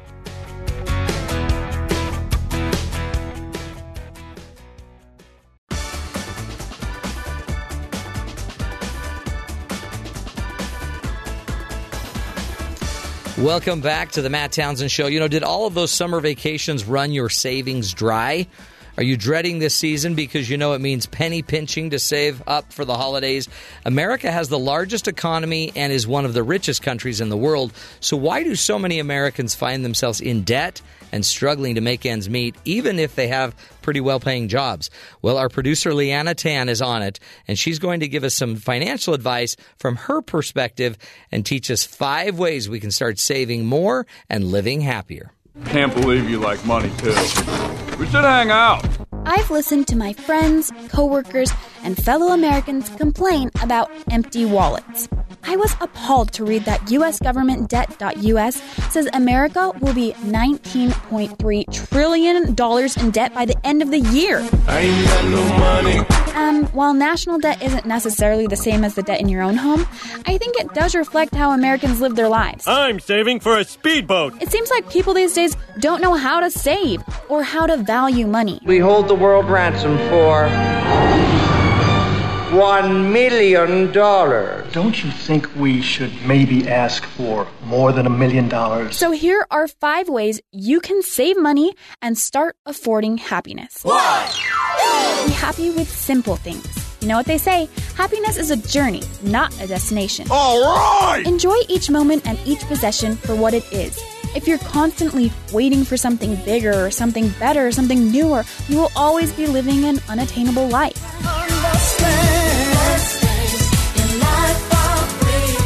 Always running and never catching up. So maybe you do only have a few carrot sticks and a tuna sandwich for lunch. What's up, Doc? But at least it doesn't have the calories of a 4-course meal, and your canned tuna probably tastes the same, and actually probably is the same, as the tuna they use in that expensive cafe you're foregoing. 2! Here, have $1. In fact, no, brother man, here, have 2. $2 means a snack for me, but it means a big deal to you. I suggest that even for just a day or a week, try living like you don't have any money at all. You kidding me? That means that you can't go to the movies on the weekend, and you can't go to the vending machine for a snack. I don't think I like your attitude, vending machine. I know, it sounds hard, but you'll realize how many things around you actually don't cost any money, and how many resources you and your community already have. If it'll beat anyone's advertised price, your mattress is free! You probably tend to spend just because you can, not because you need to. We live in a first world country, people. You don't have to go foraging for food or water, and that's really all you need to last you throughout the week. 3! Don't waste. Reuse and recycle. Recycle, reduce, reuse, and close the loop. We can close the loop. Do you really need that $300 pair of designer jeans? What's the difference between that and the $15 pair at your local thrift store? The fashion industry has been behind every major political assassination over the last 200 years. Maybe a small stitching on the back pocket. Have an empty bedazzled pocket or a full off-brand pocket? And before you throw something out, just ask yourself if you can make use of it again, or if it's worth spending the money to replace it if you don't. We can make a difference. Ideas aren't good or bad. They're just free. Like your dinner leftovers. Those can definitely be used again the next day for lunch. Close the loop. Milk was a bad choice. Close the loop. It pains me to see that so many people just empty a pot of pasta in the garbage can because they don't have room in the fridge. Did you know a recent Bloomberg article said that America wastes $160 billion in food every year? Ugh! So painful. 4. Find a worthy cause or activity to put your money into. Are you serious right now? Dude, this is for charity. Whether that means donating to a charity, a church, or your kid's local soccer team. Give it away, give it away, give it away now. You'll be more driven to save if it's not just for yourself. Then every time you pull out your wallet to splurge on more scrapbook supplies or throw pillows, you'll think of the poor orphan children or the kid down the block who just might not get his soccer uniform. Let it go. Let it go. Guilt. It's a great spending referee. 5. Find a job you enjoy going to. I love this place. A lot of people give up those family vacations, working less hours, or working their dream job because they can't afford it. It's a really sad life when you can't afford happiness. Busy, Maura. You promised the children some real time here. I just got here. What are you talking about? If you merely go to work to get that paycheck, life will be dismal for at least 8 hours of your day, every day. But if you find a job you like, then it's more like you're filling your day with a hobby, and then you're pleasantly surprised to get money on top of that. Well, maybe you could come work for me. Really? Sure, I guess we could use a janitor. This will help you rely less on money and learn that it doesn't control your life. So, my advice is to fill your life with things that make you happy, especially in situations where you have complete control. And then you won't notice as much when money comes and goes, and frankly, you won't care. Then you can start using money as a tool, rather than have it control you and consume your home and your country. So, don't worry, even if the government does go up in flames, no matter where you live or what you own, you can be happy. So enjoy your carrot sticks, and don't forget Billy down the street who just might not get his soccer uniform. Well, I'm Leanna Tan, and that's my little tangent. This is the Matt Townsend Show. Your guide on the side. Follow Dr. Matt on Twitter At Dr. Matt Show. Call the show at 1-855-CHAT-BYU. This is the Matt Townsend Show. Dr. Matt Townsend. Now on BYU Radio. BYU Radio. Welcome back, friends, to the Matt Townsend Show. Hour number 3 of the program. And man, are we locked and loaded. We got a lot to talk about today. It is, by the way, National Thank You Day. Thank you for being a friend. Thanks, Terry. Thanks to you, Jeffrey. Thanks, Sadie. What did I do? Thanks, Grandpa. You Thanks, were a Jim friend Bob. when he was in need. You were a friend. All right. When I was down, you lifted me up. Really? Mm-hmm. Do I do any sort of lifting up of anyone? You remember that one day it was raining outside and you watched while I walked from the car carrying all that stuff, and you watched, you remember, and you just kept watching, and I finally got over it, and then you opened the door for me. Oh, yeah. That was nice. I didn't want to get wet, so I was helping as I was available. Yeah. Thank you for that. Thank you for playing interference, talking to the peeps. I try to head people off, make sure they don't bother you. During nap time. There's breaking news. What? Donald Trump releases letter from his doctor. Another one? Yes. What did it say? The GOP candidate takes cholesterol-lowering drugs and is overweight. Really? There's probably more, but that's what they put in there. Isn't that everything we figured out with Dr. Oz? Yeah, pretty much. Doesn't seem like breaking news. Breaking news. Is Dr. Oz his doctor? Yeah. Is he one of them? No, Dr. Oz has a TV show. He's got to put him on staff. He is a cardiologist, but yeah. Could you imagine Dr. Oz in the White House? Wow. Surgeon he could General. be the Surgeon General. Yeah. Why does the Surgeon General wear a uniform? Because they can. Okay. And People find you more attractive in a uniform. Really? Just ask Sadie. Okay. She loves a guy in uniform.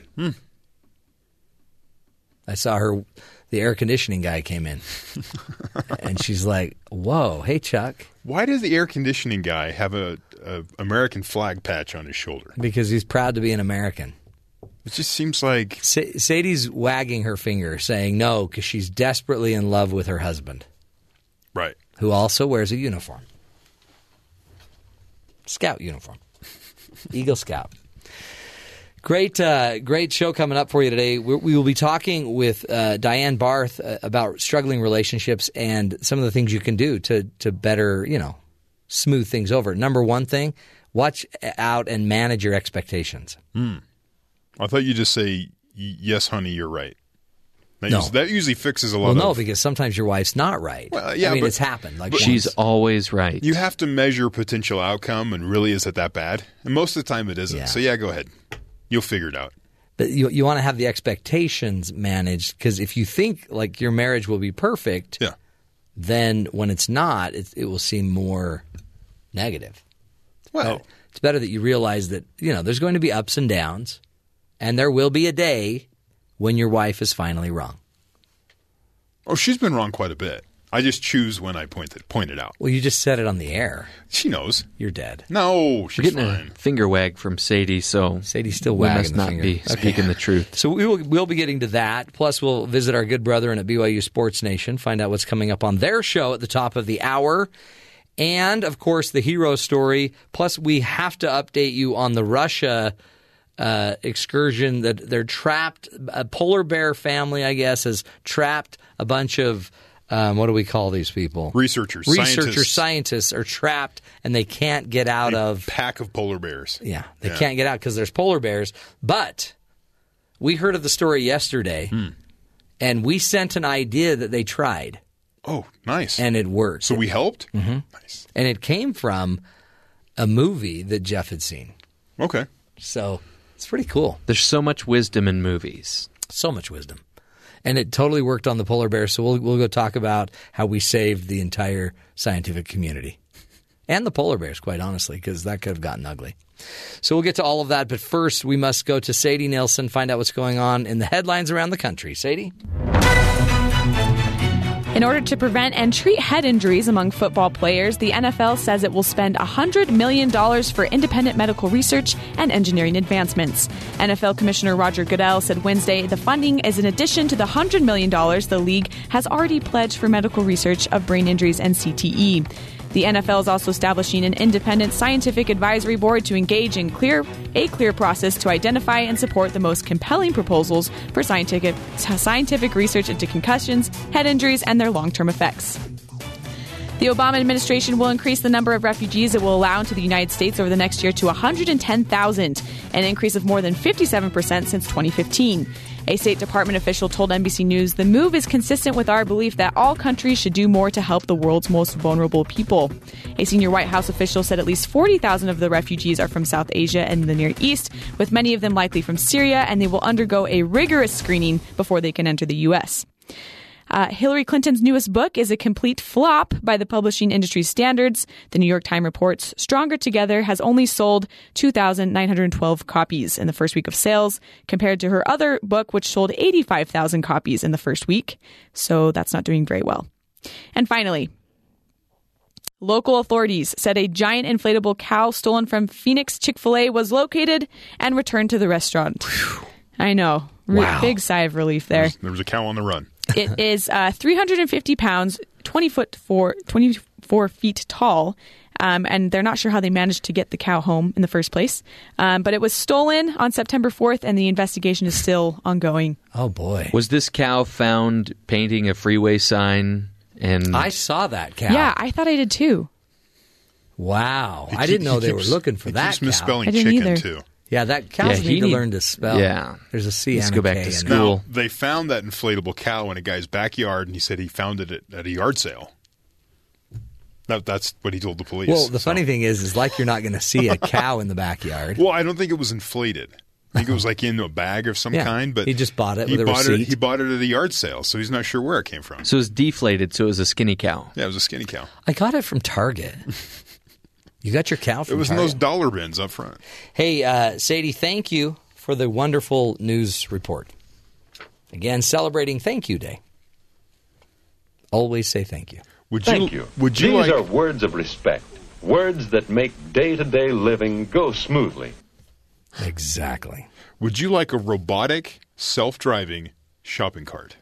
Absolutely. That would be a good idea for you? If I could have it waiting right by my car when I pull in.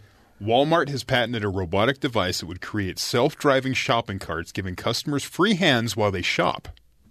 How great. The bad side is it would make Walmart be able to cut back in staff because they wouldn't need as many people to round up carts and do other things, so they could cut back. And it would, again, technology replacing jobs. people. I don't feel like I can ever find an employee there. But you know they're there somewhere. They're around. They're all hiding. Will this cart make it so that my kids can't ram the back of my ankle and my heel? It would probably have that kind of technology because it would know where the aisles were and be able to just kind of follow you around. So. It's worth losing a job for that. And are we bad parents if we put our kids in there, let it drive by itself, and go check out another section? I just go, okay, we'll see you there. Just program it, see you in electronics, and then just walk back there and the cart comes back. You know what? The coolest thing now, though, just get online on some Walmarts and they'll do all the shopping for you. Yeah. And then you pull up and then you see an employee that just brings it to your car. And then when you pull in, you scream to your kids, "Hey!" And then they all come help. And then you go take a nap. Wow. I mean, it sounds really lazy. Yeah, it really does. But some you're say providing. it's heaven. You're providing. You're doing your I'm a provider. job. Yeah.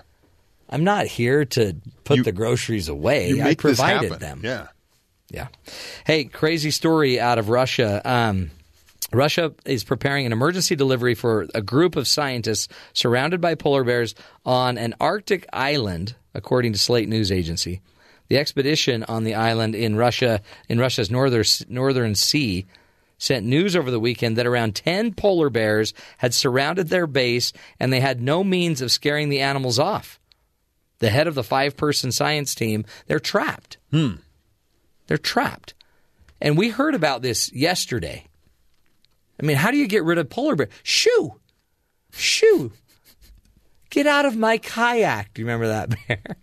Get out, bear.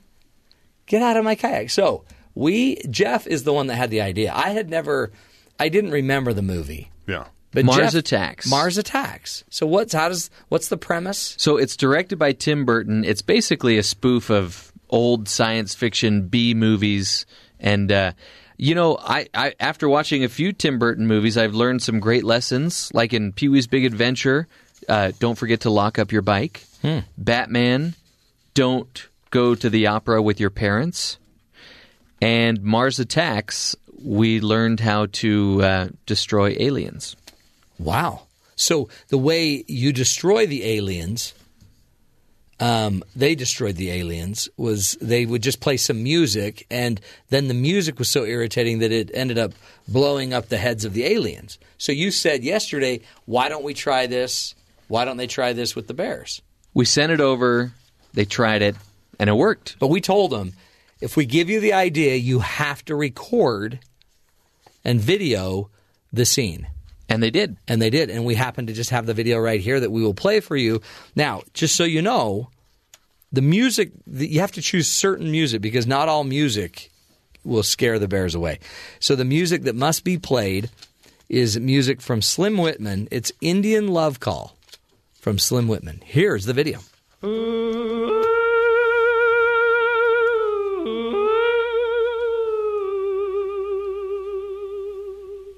That's scary. I'm calling you. Oh, there they go. Work like a charm. They're not happy. They couldn't get out of there fast enough. Yeah, that would do it. Indian Love Call. Huh. You know what I would do when your wife's having the baby? What's that? Play Little Slim Whitman. No, we're not doing that. That'll get that baby out. Or get me punched, whichever. I'm just trying to stay on her good side through that whole experience. Yeah. It's possible she could find it soothing. No. A lot of people find it soothing. Apparently, that took care of the problem. That and a ship, a passing Russian ship, also deployed a helicopter to try to shoo him away. And they shot flares near him, and then they released the dogs. Oh. But if I'm a betting man, yeah, it was Slim Whitman. Think Slim Whitman did it? Yeah. Okay. Let's hear that one more time because hung some speakers off the helicopter. It's cool. The Bears didn't know what to think at first. They were almost starstruck. Or in pain. Yeah. They're probably like, what is going on?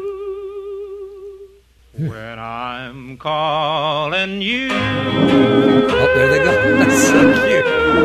They just started sprinting.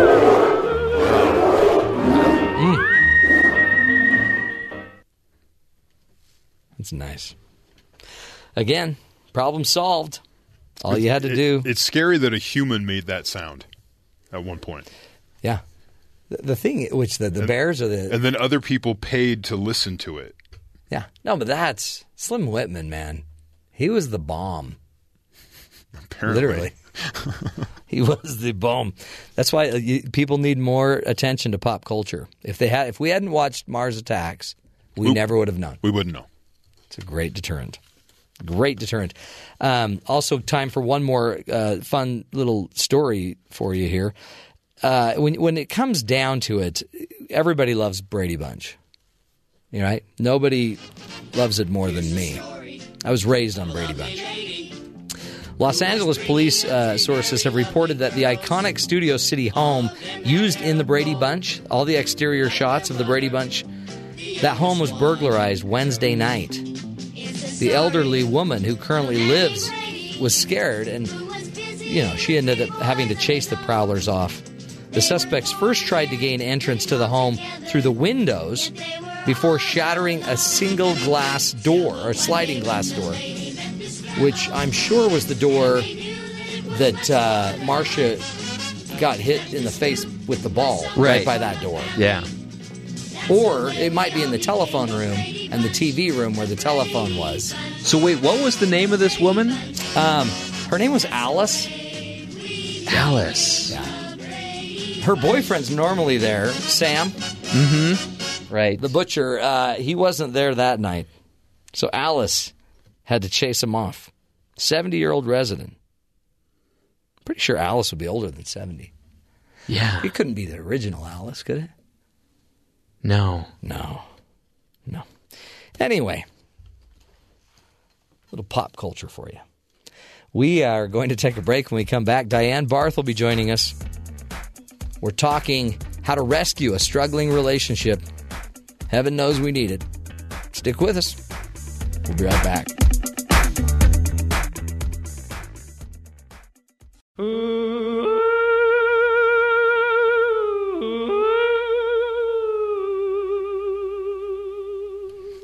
When I'm calling you. Welcome back, friends. If you are struggling in your relationship, that is probably a song you won't want to play, because that is going to create problems, as it does for many. Joining us on the phone is Diane Barth. She is a licensed clinical social worker, and along with leading private study groups in New York and workshops for therapists around the country, Diane has published articles in the Clinical Social Work Journal, Psychoanalytic Dialogues. She's also a regular contributor on Psychology Today, and she's also written the book entitled Daydreaming, Unlock the Creative Power of Your Mind. Diane Barth, thank you so much for being with us today. Well, thank you for having me back, Matt. Good to have you back. Now, did you like that Slim Whitman song? I liked it. I started to chuckle. That's how they get rid of polar bears, apparently. Just really? in case you ever need it in New York. Hey, talk to us about your latest, the latest writing that you put out, How to Rescue a Struggling Relationship. There really are so many things that get in the way of our relationships. What are the top things that you hear as a professional that couples bring to you to fix or to discuss? Well, it's really interesting. So traditionally, it was that it was children, money, and sex, and not necessarily in that order. But this research that's recently been done says that really almost all of these things can be fixed if you pay attention to something that's much, on the one hand, much simpler, and on the other hand, much more difficult, which is the issue of self-esteem and self-actualization in a relationship. Like self-actualization, that reminds me of the Maslow hierarchy of needs.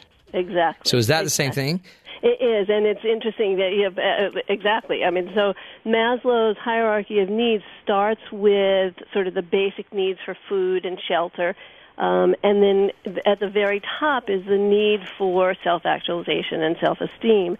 And these researchers decided to call their model of marital difficulties and relationship difficulties the suffocation model, because when you get to the top of that hierarchy, you run out of oxygen, or the oxygen is much thinner.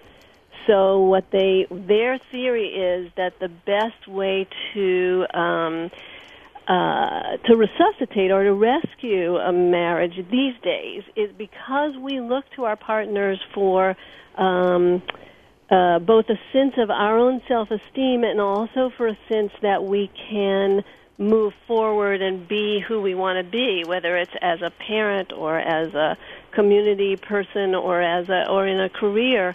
The rescue has to do with being able to sort of provide more oxygen in these areas. So it's almost like, because Maslow's hierarchy discussed the fact that our basic needs need to be met, the physical needs, food, shelter, clothing. Eventually we move up higher to, a connection, relationship needs, and then self-actualization. So is what we're running into with this theory is the idea that what makes relationships difficult today is we're now asking our partners to be a major part of our self-actualization.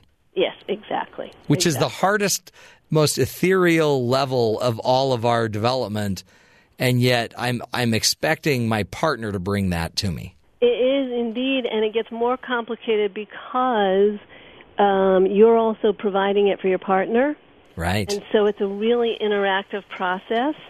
And if your partner is not massaging your self-esteem, you're not going to massage theirs either. Yeah, and so it becomes a real vicious cycle. Whose self-actualization wins, right? It's like the battle of... Exactly. Holy cow. And I mean, you see this all the time, right? Yeah. So you see it with a couple who's just had a baby, and all of a sudden one of them is paying more attention to the baby and less attention to the partner. And so then instead of being able to say, okay, let me support, and it is that, these days it can be the wife or the husband. It's not so gender determined anymore. But instead of saying, I have enough self-esteem to be able to support my partner as they provide the care and love and needs for the baby. Some of us, and I think this happens to everybody at some time. We feel like, oh, this is being taken away from me. I used to get that attention. Now the baby's getting the attention. Right. And then we become critical of our partner. We become critical of the baby instead of being able to be in a partnership where everybody's sort of supporting everybody in the process. I guess it's funny because if I went to maybe a third world country or another place in the world that doesn't have as much as we have here in the West, they may not be looking for self-actualization. They might just be looking for dinner. Right, exactly. Right, and a safe home and a... Yeah. Now, I actually believe that probably if we were anthropologists or sociologists and we dug a little bit, that we would see that it's not really such a clear-cut, separate hierarchy, that even when you're looking for dinner, you also would like some love and affection, and you also would like some, giving you some value. And the interesting thing about the theory is it's called the suffocation model, and that's what I see a lot. I use a metaphor about smoke and fire and how a lot of people just can't breathe because they're not they're fighting too much in the smoke instead of dealing with the real issues. Oh, that's interesting. Yeah, exactly. So they are suffocating in their marriage. Yeah. How do we get out of that? How do we start creating more air and space? Well, it's actually very simple in theory. Yeah. Which is that and I see this with couples when I'm working with them all the time. As soon as I can get them to start to talk about the things that they actually still in this moment admire about each other, you can almost watch them both start to breathe. You can see the oxygen starting to fill their lungs. Because I think that really we don't usually marry somebody or become totally involved with somebody who we don't admire on some level, right, and who we don't have some some sense of real their value. But when we're feeling like they're not valuing us, or we're not getting what we need from them, or when we're feeling competitive with them so they've just got a promotion, and instead of the old days where we could be pleased that our spouse got a promotion, so it means more money for the family. These days, a lot of couples are two-career couples, and so the other person feels like, oh, what's wrong with me that I didn't get a promotion? That's so true. As soon as a couple can start to express some of their admiration for each other and positively reinforce each other, the vicious cycle actually starts to diminish, and the air gets clearer, and they can breathe again. And it's expression, and then I guess reception of what the person's saying, and sometimes too, I guess it's believing what they're saying. Exactly. Now that's a really good point, and it's really hard to give that kind of positive reinforcement to somebody who doesn't believe it. And that, again, is a two-way street. Do they not believe it because you've been so critical that they can't believe you're saying something positive? Right. Or do they also not believe it because their self-esteem is down in the dumps right now, and what needs to happen to make that improve? It really is. I think it's an interesting theory and insight. Again, we're speaking with Diane Barth, and we'll take a break, come back, continue this discussion about how to rescue a struggling relationship. One simple way might be to understand the suffocation model and how to start to validate our partner and maybe give that air to our partner. Stick with us. Continuing Relationship 101. We'll be back.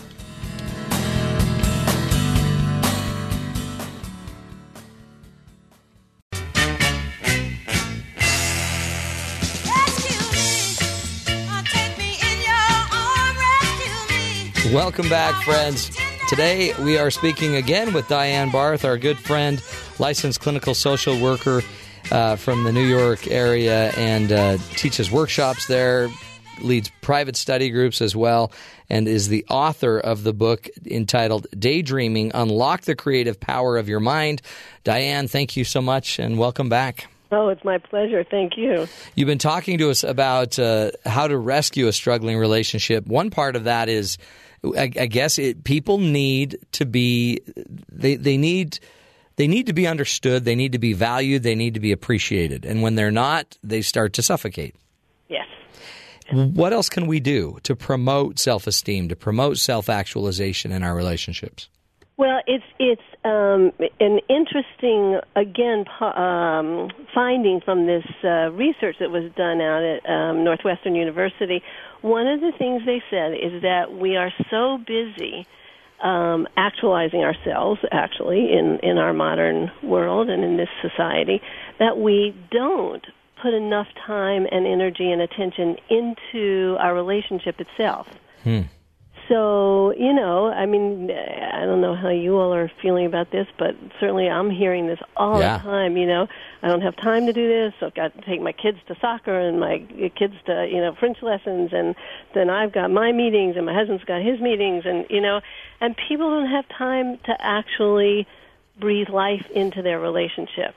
It's almost like you need relationship actualization. Exactly. And we're so caught up in the self and the child actualization that the marriage fails. That's right. And I think we take for granted that the marriage is going to be there just because it's supposed to be. Mm-hmm. What's she going to do, leave me? Right, exactly. Right. And yes, that right, is. exactly. 70% of the time it is her leaving. Right. That's it, though, huh? So it's the time that ends up suffocating. And I guess it's this idea that it's almost like we're trying to fulfill other needs by this self-actualization instead of realizing that a lot of it's going to come from having a really safe, loving relationship. Exactly. Yep. Is there what do you see in your practice? What are some things that you do? I guess part of it is just talking about it, getting it out in the air. That is part of it, but one of the things I get people to talk about is what did they do before they got so busy? Did they sit and watch football together? Did they go for walks together? Did they go to the movies together? In other words, you don't have to sit and talk, right? Mm-hmm. What, in fact, you actually need is to spend time together. And so I encourage, this is an old idea, but it actually is even more valid today than it's ever been, which is I encourage people to have date nights. Yeah. And to go out. I had one couple say to me, yeah, but what'll we talk about? and so you go to the movies, and then you can talk about the movie over dinner. Yeah. And relate, and almost how great to not have to talk about something, but just connect, even just validate each other. Exactly. That's right. And that, I think, again, we're so goal-driven these days that we don't think about the fact that actually not talking about anything serious is really fine. It's lovely. Right. That's not what you did when any of us are in those romantic sort of early stages of a relationship. We don't sit and talk about something. I mean, we do have serious conversations, but we also sit and look at the stars, or go to a dumb movie together, or go to a concert. Even making time for each other says a lot. Yes, exactly. And sometimes I guess that's all you need to know, is that you'll always have someone there that will make the time. That's right. And that gets lost. And I think part of what these researchers don't say this exactly, but I think that part of what is happening is just what you said before, that we take for granted that the basic needs are going to be met. And we take it for granted that our spouse or our partner is going to meet those needs. And really, taking it for granted is not a good idea, because nobody wants to be taken for granted. Mm-mm. And that's, I guess, the key. I mean, you could almost see that we could get to a point in our minds where we don't even think we need the relationship. Right. Because you're taking care of everything else anyway. Yes, I actually I have a personal story about that one. My husband and I, when our son was very little, we were both working, and I felt like I was doing everything, and of course I was getting madder and madder. And he had to have some surgery, and all of a sudden he was incapacitated, and all of a sudden I realized how much he had been doing. Unbelievable, yeah. Which I was completely not aware of and not at all grateful for. But I'll tell you, once he recovered, I was very grateful and very verbal about the things he was doing and how grateful I was for Right. him. I guess we need to be maybe keeping our eyes open for that as well, right? Let's check our stories. Yes. But it's exactly what you said. I mean, we tend to think that we're doing the whole thing, or we could do it by ourselves, and it's very important to check that out, because most likely you're not, and most likely, on the other hand, thinking that for either partner can then push the other one farther away.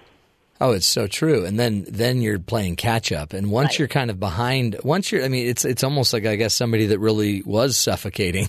If all of a sudden you realize you've been suffocating for 10 years, there's going to be damage. Yes.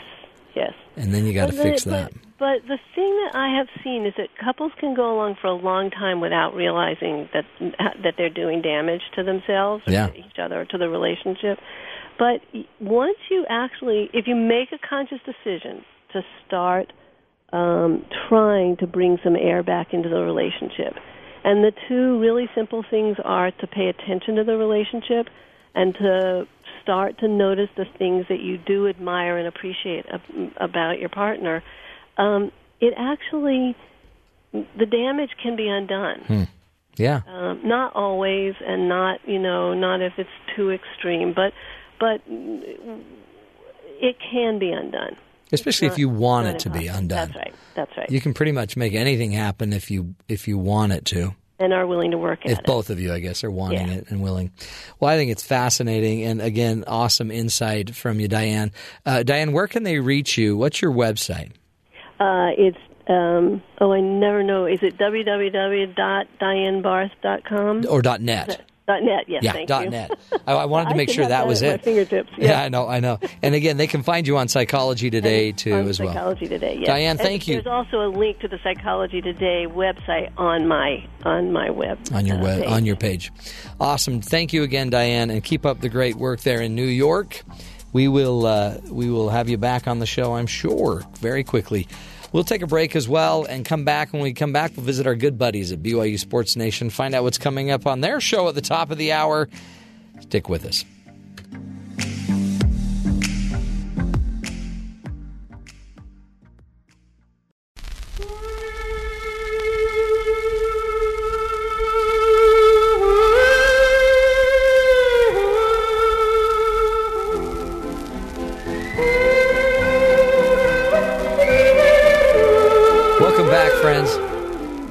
I thought we'd send it down to our good buddies at BYU Sports Nation with a little Slim Whitman.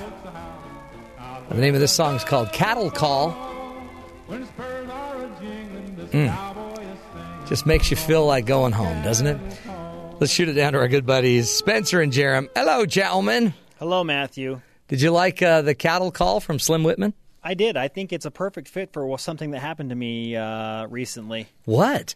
I was invited to an open call at this modeling agency in Salt Lake City. Really? And I felt like a cow. Did a modeling agency? You haven't told me this. What were they looking for? I'm not sure specifically what they're looking for, but some lady contacted me on social media and said, I really like your look. I want you to come to this meeting. Well, then. And I was like, okay.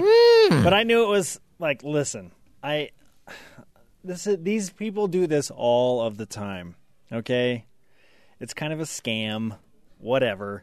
But I went in there, and I was like, I feel like I'm going to be branded and tagged because there are hate being branded, all man. these people around me. I hate branding. It's the worst day. They dip you. And I was 10 years older than everybody else there. Holy cow. Was it awkward? Like, did they say, hey, so do you lift weights? Well, they're like, can you take off your shirt? They're man? like, tell me about yourself. What do you do? We have some audio from the actual casting call right here. Yeah. Let's hear it. There were some birds there too. Mm-hmm. Was it outside? Was it in a corral or a? Oh, there we go. I recognize that sound. They say, just run. And then all of a sudden these 8-year-olds are throwing ropes around your waist, tying you down. Are we going to be on Disney? Well, how did I get to the rodeo? Were you going to be a dad on the Disney Channel? I don't know. Really, I don't know. You're not a country music star. At the behest of my wife, I went. Yeah. So I was like, she's like, just go and see what it's about. Just go. Like, okay. So I go, and, the first question out of their mouth is, do you have any tattoos? Like, nope. You're like, well, this one on my lower back. It's been hard to remember. They're asking all these questions, and then they're like, well, what do you do? I'm like, I'm a sportscaster. And they're like, oh, so... do some sports for us. Do you have any TV experience? And I'm like, no. Yes.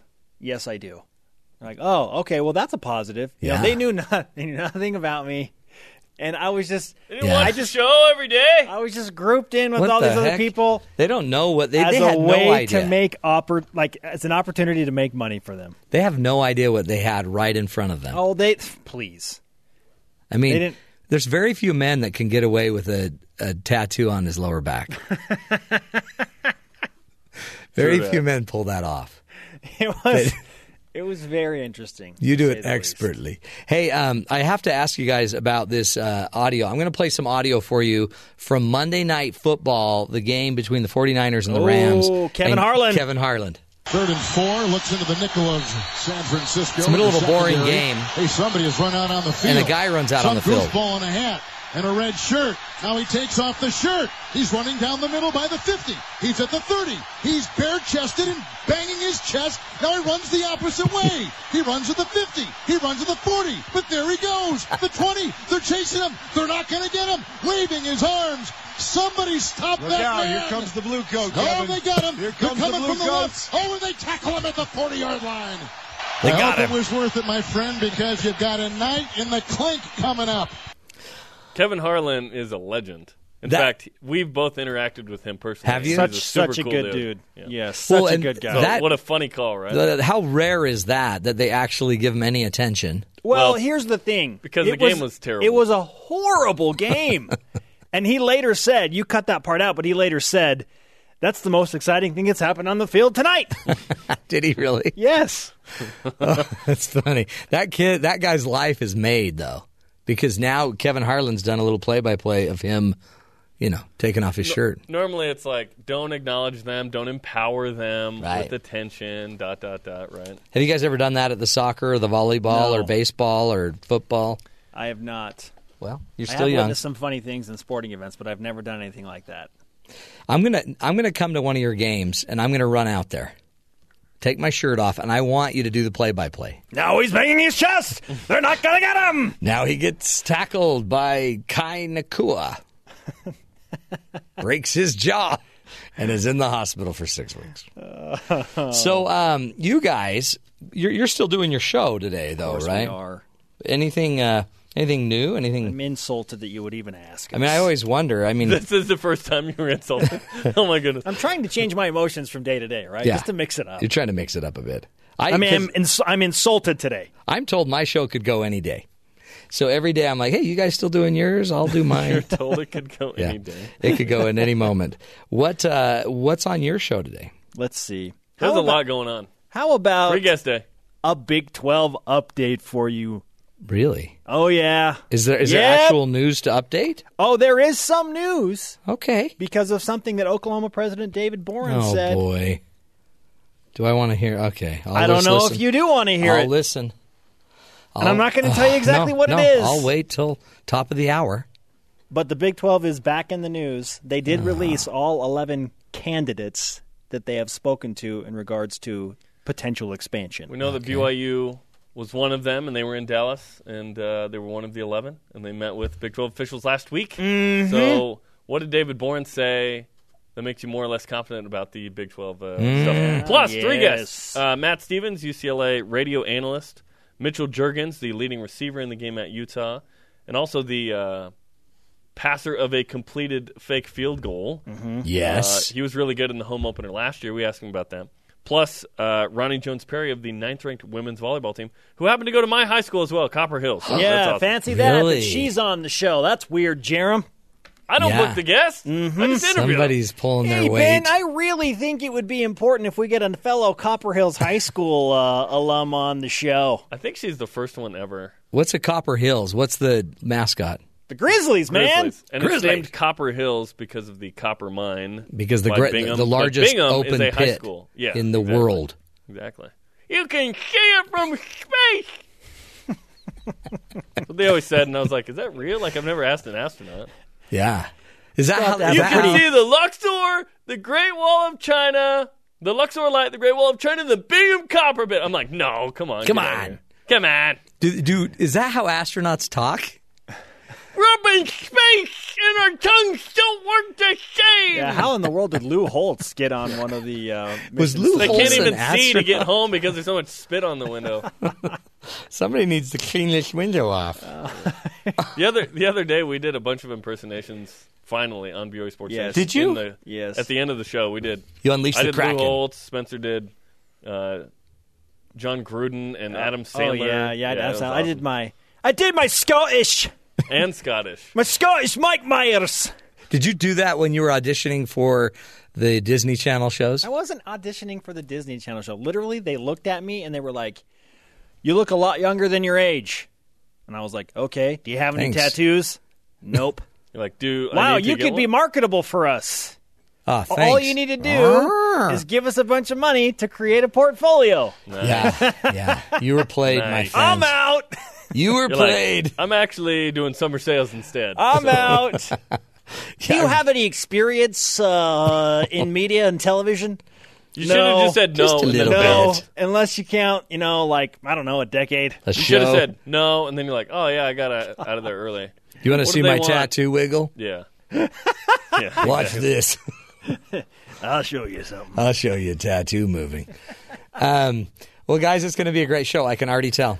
Oh, it's going to be exciting. Oh, by the way, Yeah. our Twitter question today, you need to pick the impact side. Will offense or defense have a greater impact on the outcome of Saturday's game? Ooh. There's some serious statistical awesomeness dealing with that very topic that we will get into. You will be sharing the awesomeness. Mm-hmm. That's awesome.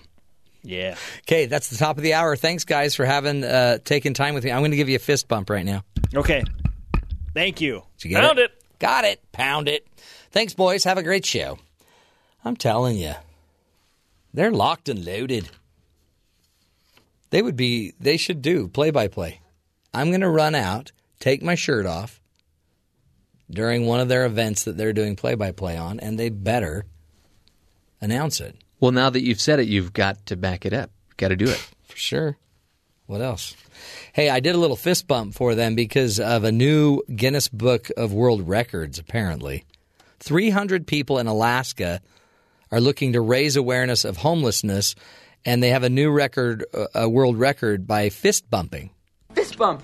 What people do sometimes when they're excited or pumped up.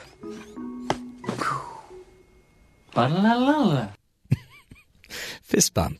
A Guinness World Records representative verified that each of the fist bumps passed along a line of registered participants in a fenced-off area Saturday. An improper fist bump could have meant disqualification. Heaven forbid. And the United Way of Anchorage organized the event. And when you think about it, that's a world record? I mean, it's not like he jumped the Grand Canyon, for heaven's sakes. So they just got 300 people together. They all did a fist bump. Yeah. And it's a record. Yeah. Right. What's happening to Guinness? I think it's being ruined. You know what you need to do? What? Next time you are speaking, Yeah.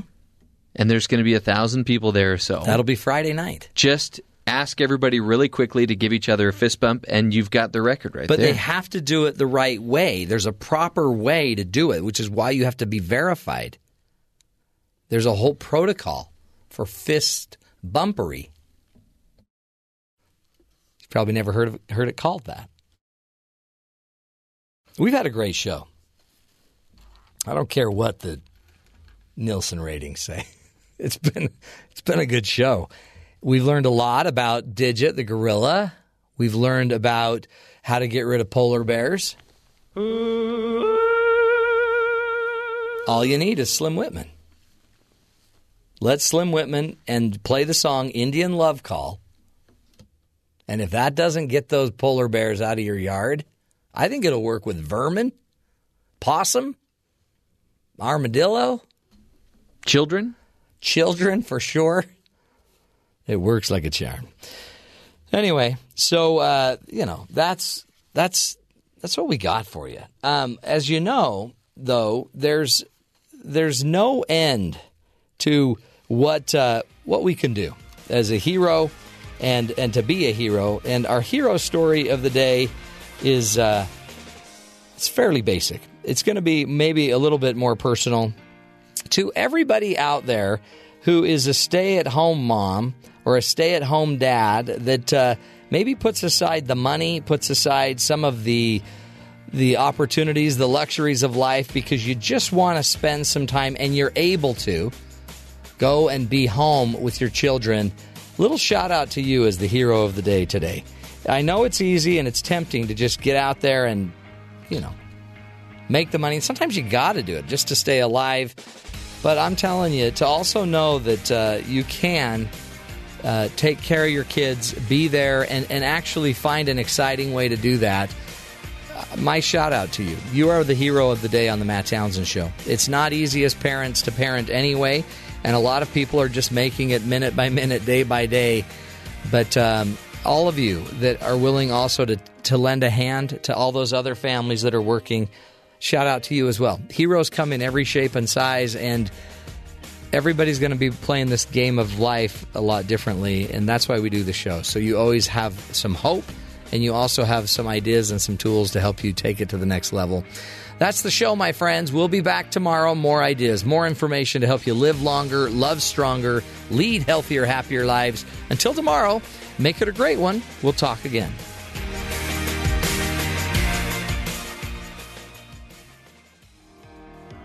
Some of the top experts in their fields come on BYU Radio's Top of Mind to set the record straight, like management icon Clayton Christensen, who invented the theory of disruptive innovation.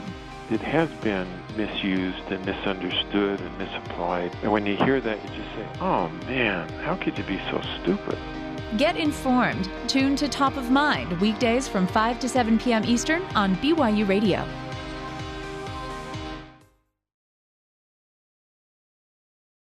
KBYU-FM, HD2 Provo.